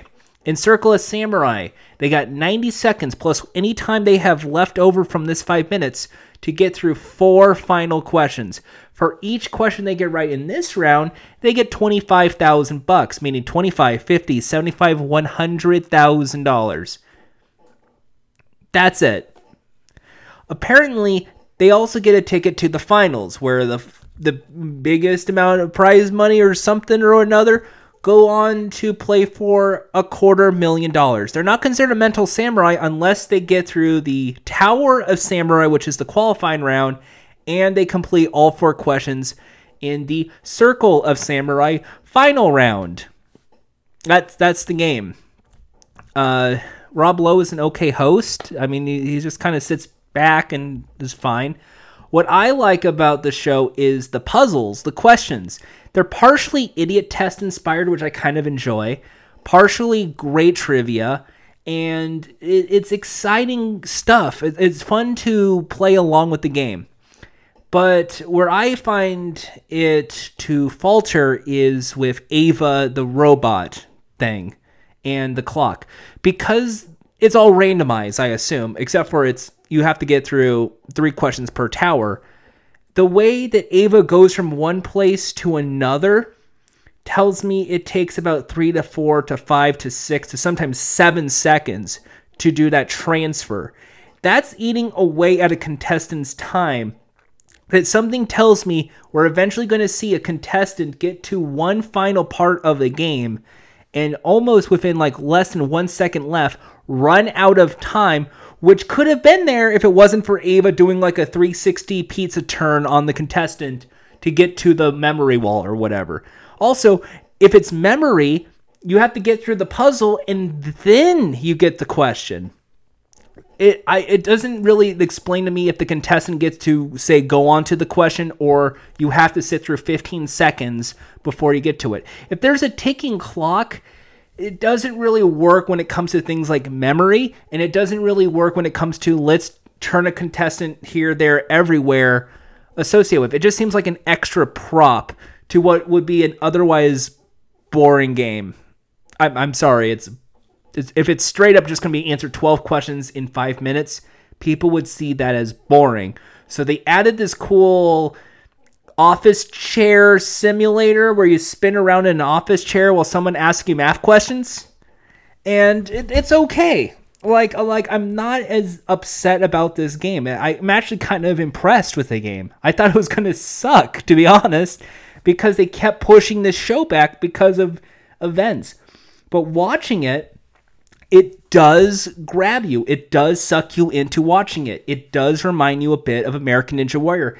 And that's partially because almost every contestant has to have the sob story where it's, well, I'm this, or I grew up here, or I'm the firefighter, or I'm the policeman. And then you get into they're in the chair talking to Rob Lowe.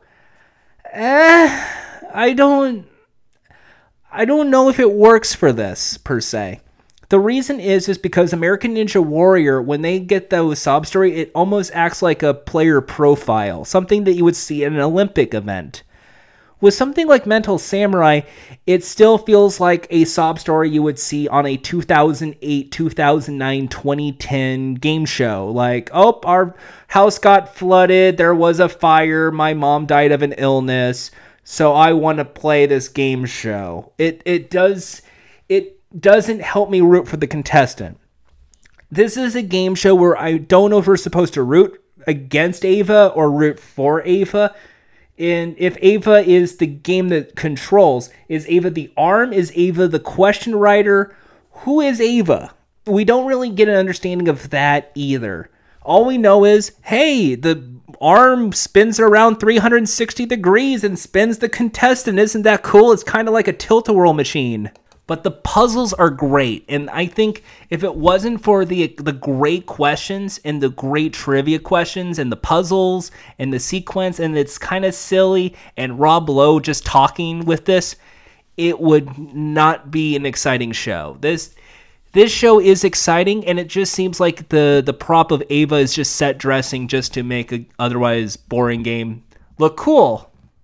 The idea is to give the contestants some distress, and I could see that. So you can't really compare it to things like The Chair or The Chamber where we're torturing the contestant. It kind of feels like the UK game show Beat the Brain meets somewhat of Brain Rush, because it's kind of supposed to be like a roller coaster. But I can't think of another game show currently in America that has these sort of puzzle elements involved, and I love that. I love these puzzle questions. I don't see that on Jeopardy. I don't see that on Wheel of Fortune. That this gives it a very, very unique question type that is not given anywhere else, which I enjoy completely. And I enjoy like playing along with those puzzles. Not the only thing that I just don't care for is the Ava arm thing that spins around. And I will applaud the show. They did spoil some of the upcoming events. But what I enjoyed with this presentation wise is the music, the background, the technical design. On a technical level, this is really state-of-the-art stuff. And I'm guessing they were trying to go for like a futuristic game show here, because the lights, the tempo, the audience, this feels like a game show that would be in like 2045. Instead, it's now 2019. And it's weird seeing Rob Lowe host it, but sure. I mean, like I'm trying to figure that out too in terms of casting wise, why Rob Lowe. But it feels like, at least to me, they wanted someone that was kind of common, like a common person that could be the everyday man, and they didn't want this to be a sports presentation as much as they were trying to make it a sports presentation. So along the way, you see people fail, and you see a lot of contestants go through it and then get like after 2 questions wrong, and they continue playing. So sometimes you see contestants bail out at 8, sometimes at 7, and then if you get someone at 12, you get the eventual Circle of Samurai game, which is okay. But the graphic package, when it comes to the display, is Euro style bold. And that's a Deal or No Deal font. That's the Deal or No Deal font. That's the everyday game show font. And to me, when I'm seeing something like Mental Samurai, and I'm thinking futuristic game show, that screams a little old. That screams a little retro. I think they should have had a different font when it comes to displaying the prize money when it comes to this game show. But, I mean, I can't fully nitpick this show for this and that and this and that. This game really did exceed my expectations. I don't know if I want to watch it again, but if it's on, I'm definitely going to watch it. Do I want to be a contestant on the show? No, because I get sick easily. I black out on loop-de-loops. So going in the Ava, probably not my best bet. But the question types are great. Rob Lowe is actually a fun host. And the show definitely should continue being on the air because, man, it is exciting to watch. I did not know it was going to be that exciting. 5 minutes to get to $10,000. Okay. But then there was the bonus round. And I feel like that's where the game kind of falters. So here's how I would fix it, but it's hard to fix it because the main element is Ava, and that's my main qualm with it, is because Ava eats away at the time. So here's how I would kind of have done Mental Samurai. 5 minutes to answer as many questions instead of just 12. Each of these are randomized, so you're not going to get 12. You might get knowledge, then you might get memory. Then you might go back to knowledge, and you might go to something else. For every question you get right is $1,000. But if you get one question wrong, you spin out. Literally, they will spin you 360 clockwise around the entire stage to eat away at some time, and you lose everything up to that point. And it's played with 5 contestants in each episode, kind of like TKO, but they get to keep whatever money they've made in this round. So it's just like someone got 3 right, they got $3,000. So someone got 5 right, they got $5,000. Of course, this is where the tiebreaker would play, and so it's like whoever made the most money, of course, goes on to the final round. But in the event of a tie, like you have 2 contestants, each with 6 or each with 7. It's whoever got the most correct answers during the game. So even if you've spun out, those questions are still banked, and those are still important to qualify you to the final round. In the final round, it is the Circle of Samurai again. But this time, it's a final 5 minutes. It's basically played the same as it was in the main game. But now, each of those, you have to go through each tower. So for each circle you go through, so you go through the knowledge, you go through a puzzle, you go through memory, and go through a sequence. If you complete all 4 of those in the 5 minutes, we double your money. So that $9,000 becomes $18,000. And if you still have time, you continue playing. So that 18 can become 36. You do it again, 72,000, and so on for as much money as possible. One incorrect answer, and your run is done.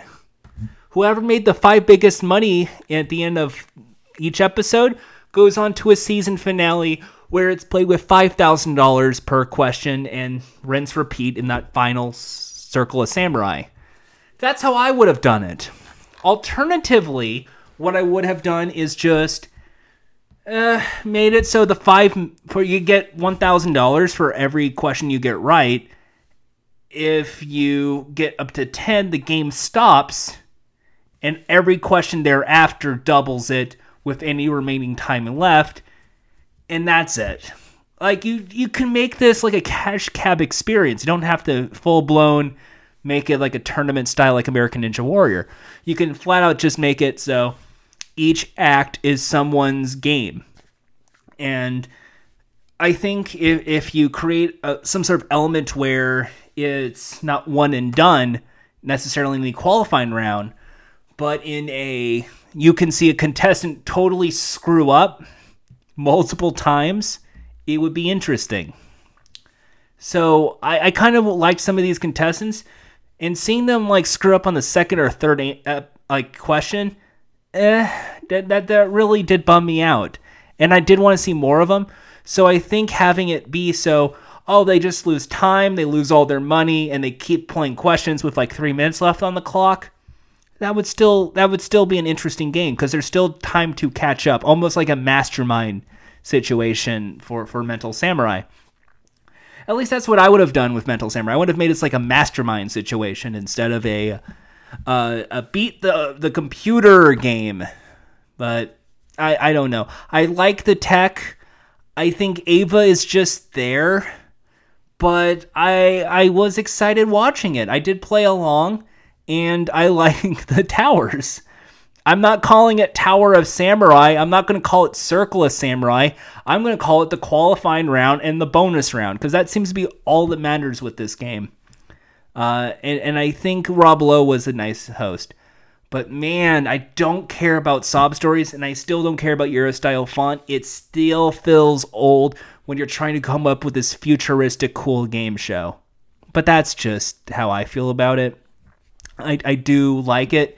There are some things that do need work, but it did impress me. And I was going into it feeling a little unimpressed, thinking it's just spinning around in circles while someone asks you questions. This wasn't it. It was kind of more like when you're in the Ava robot, it's just kind of just picking you up and then like forklift operating you over to it. And it spins, but not like super fast, like you're going to vomit spin. It's supposed to be like a like almost like Ripley, an alien kind of robot. It's kind of cool, actually.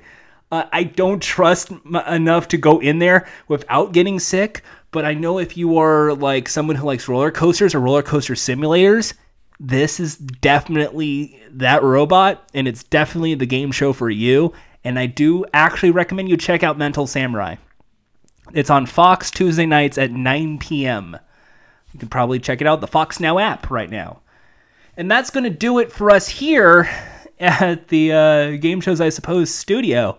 Join us next week for another game show. Sorry it's been a little lengthy. And until next time, have a big smooch.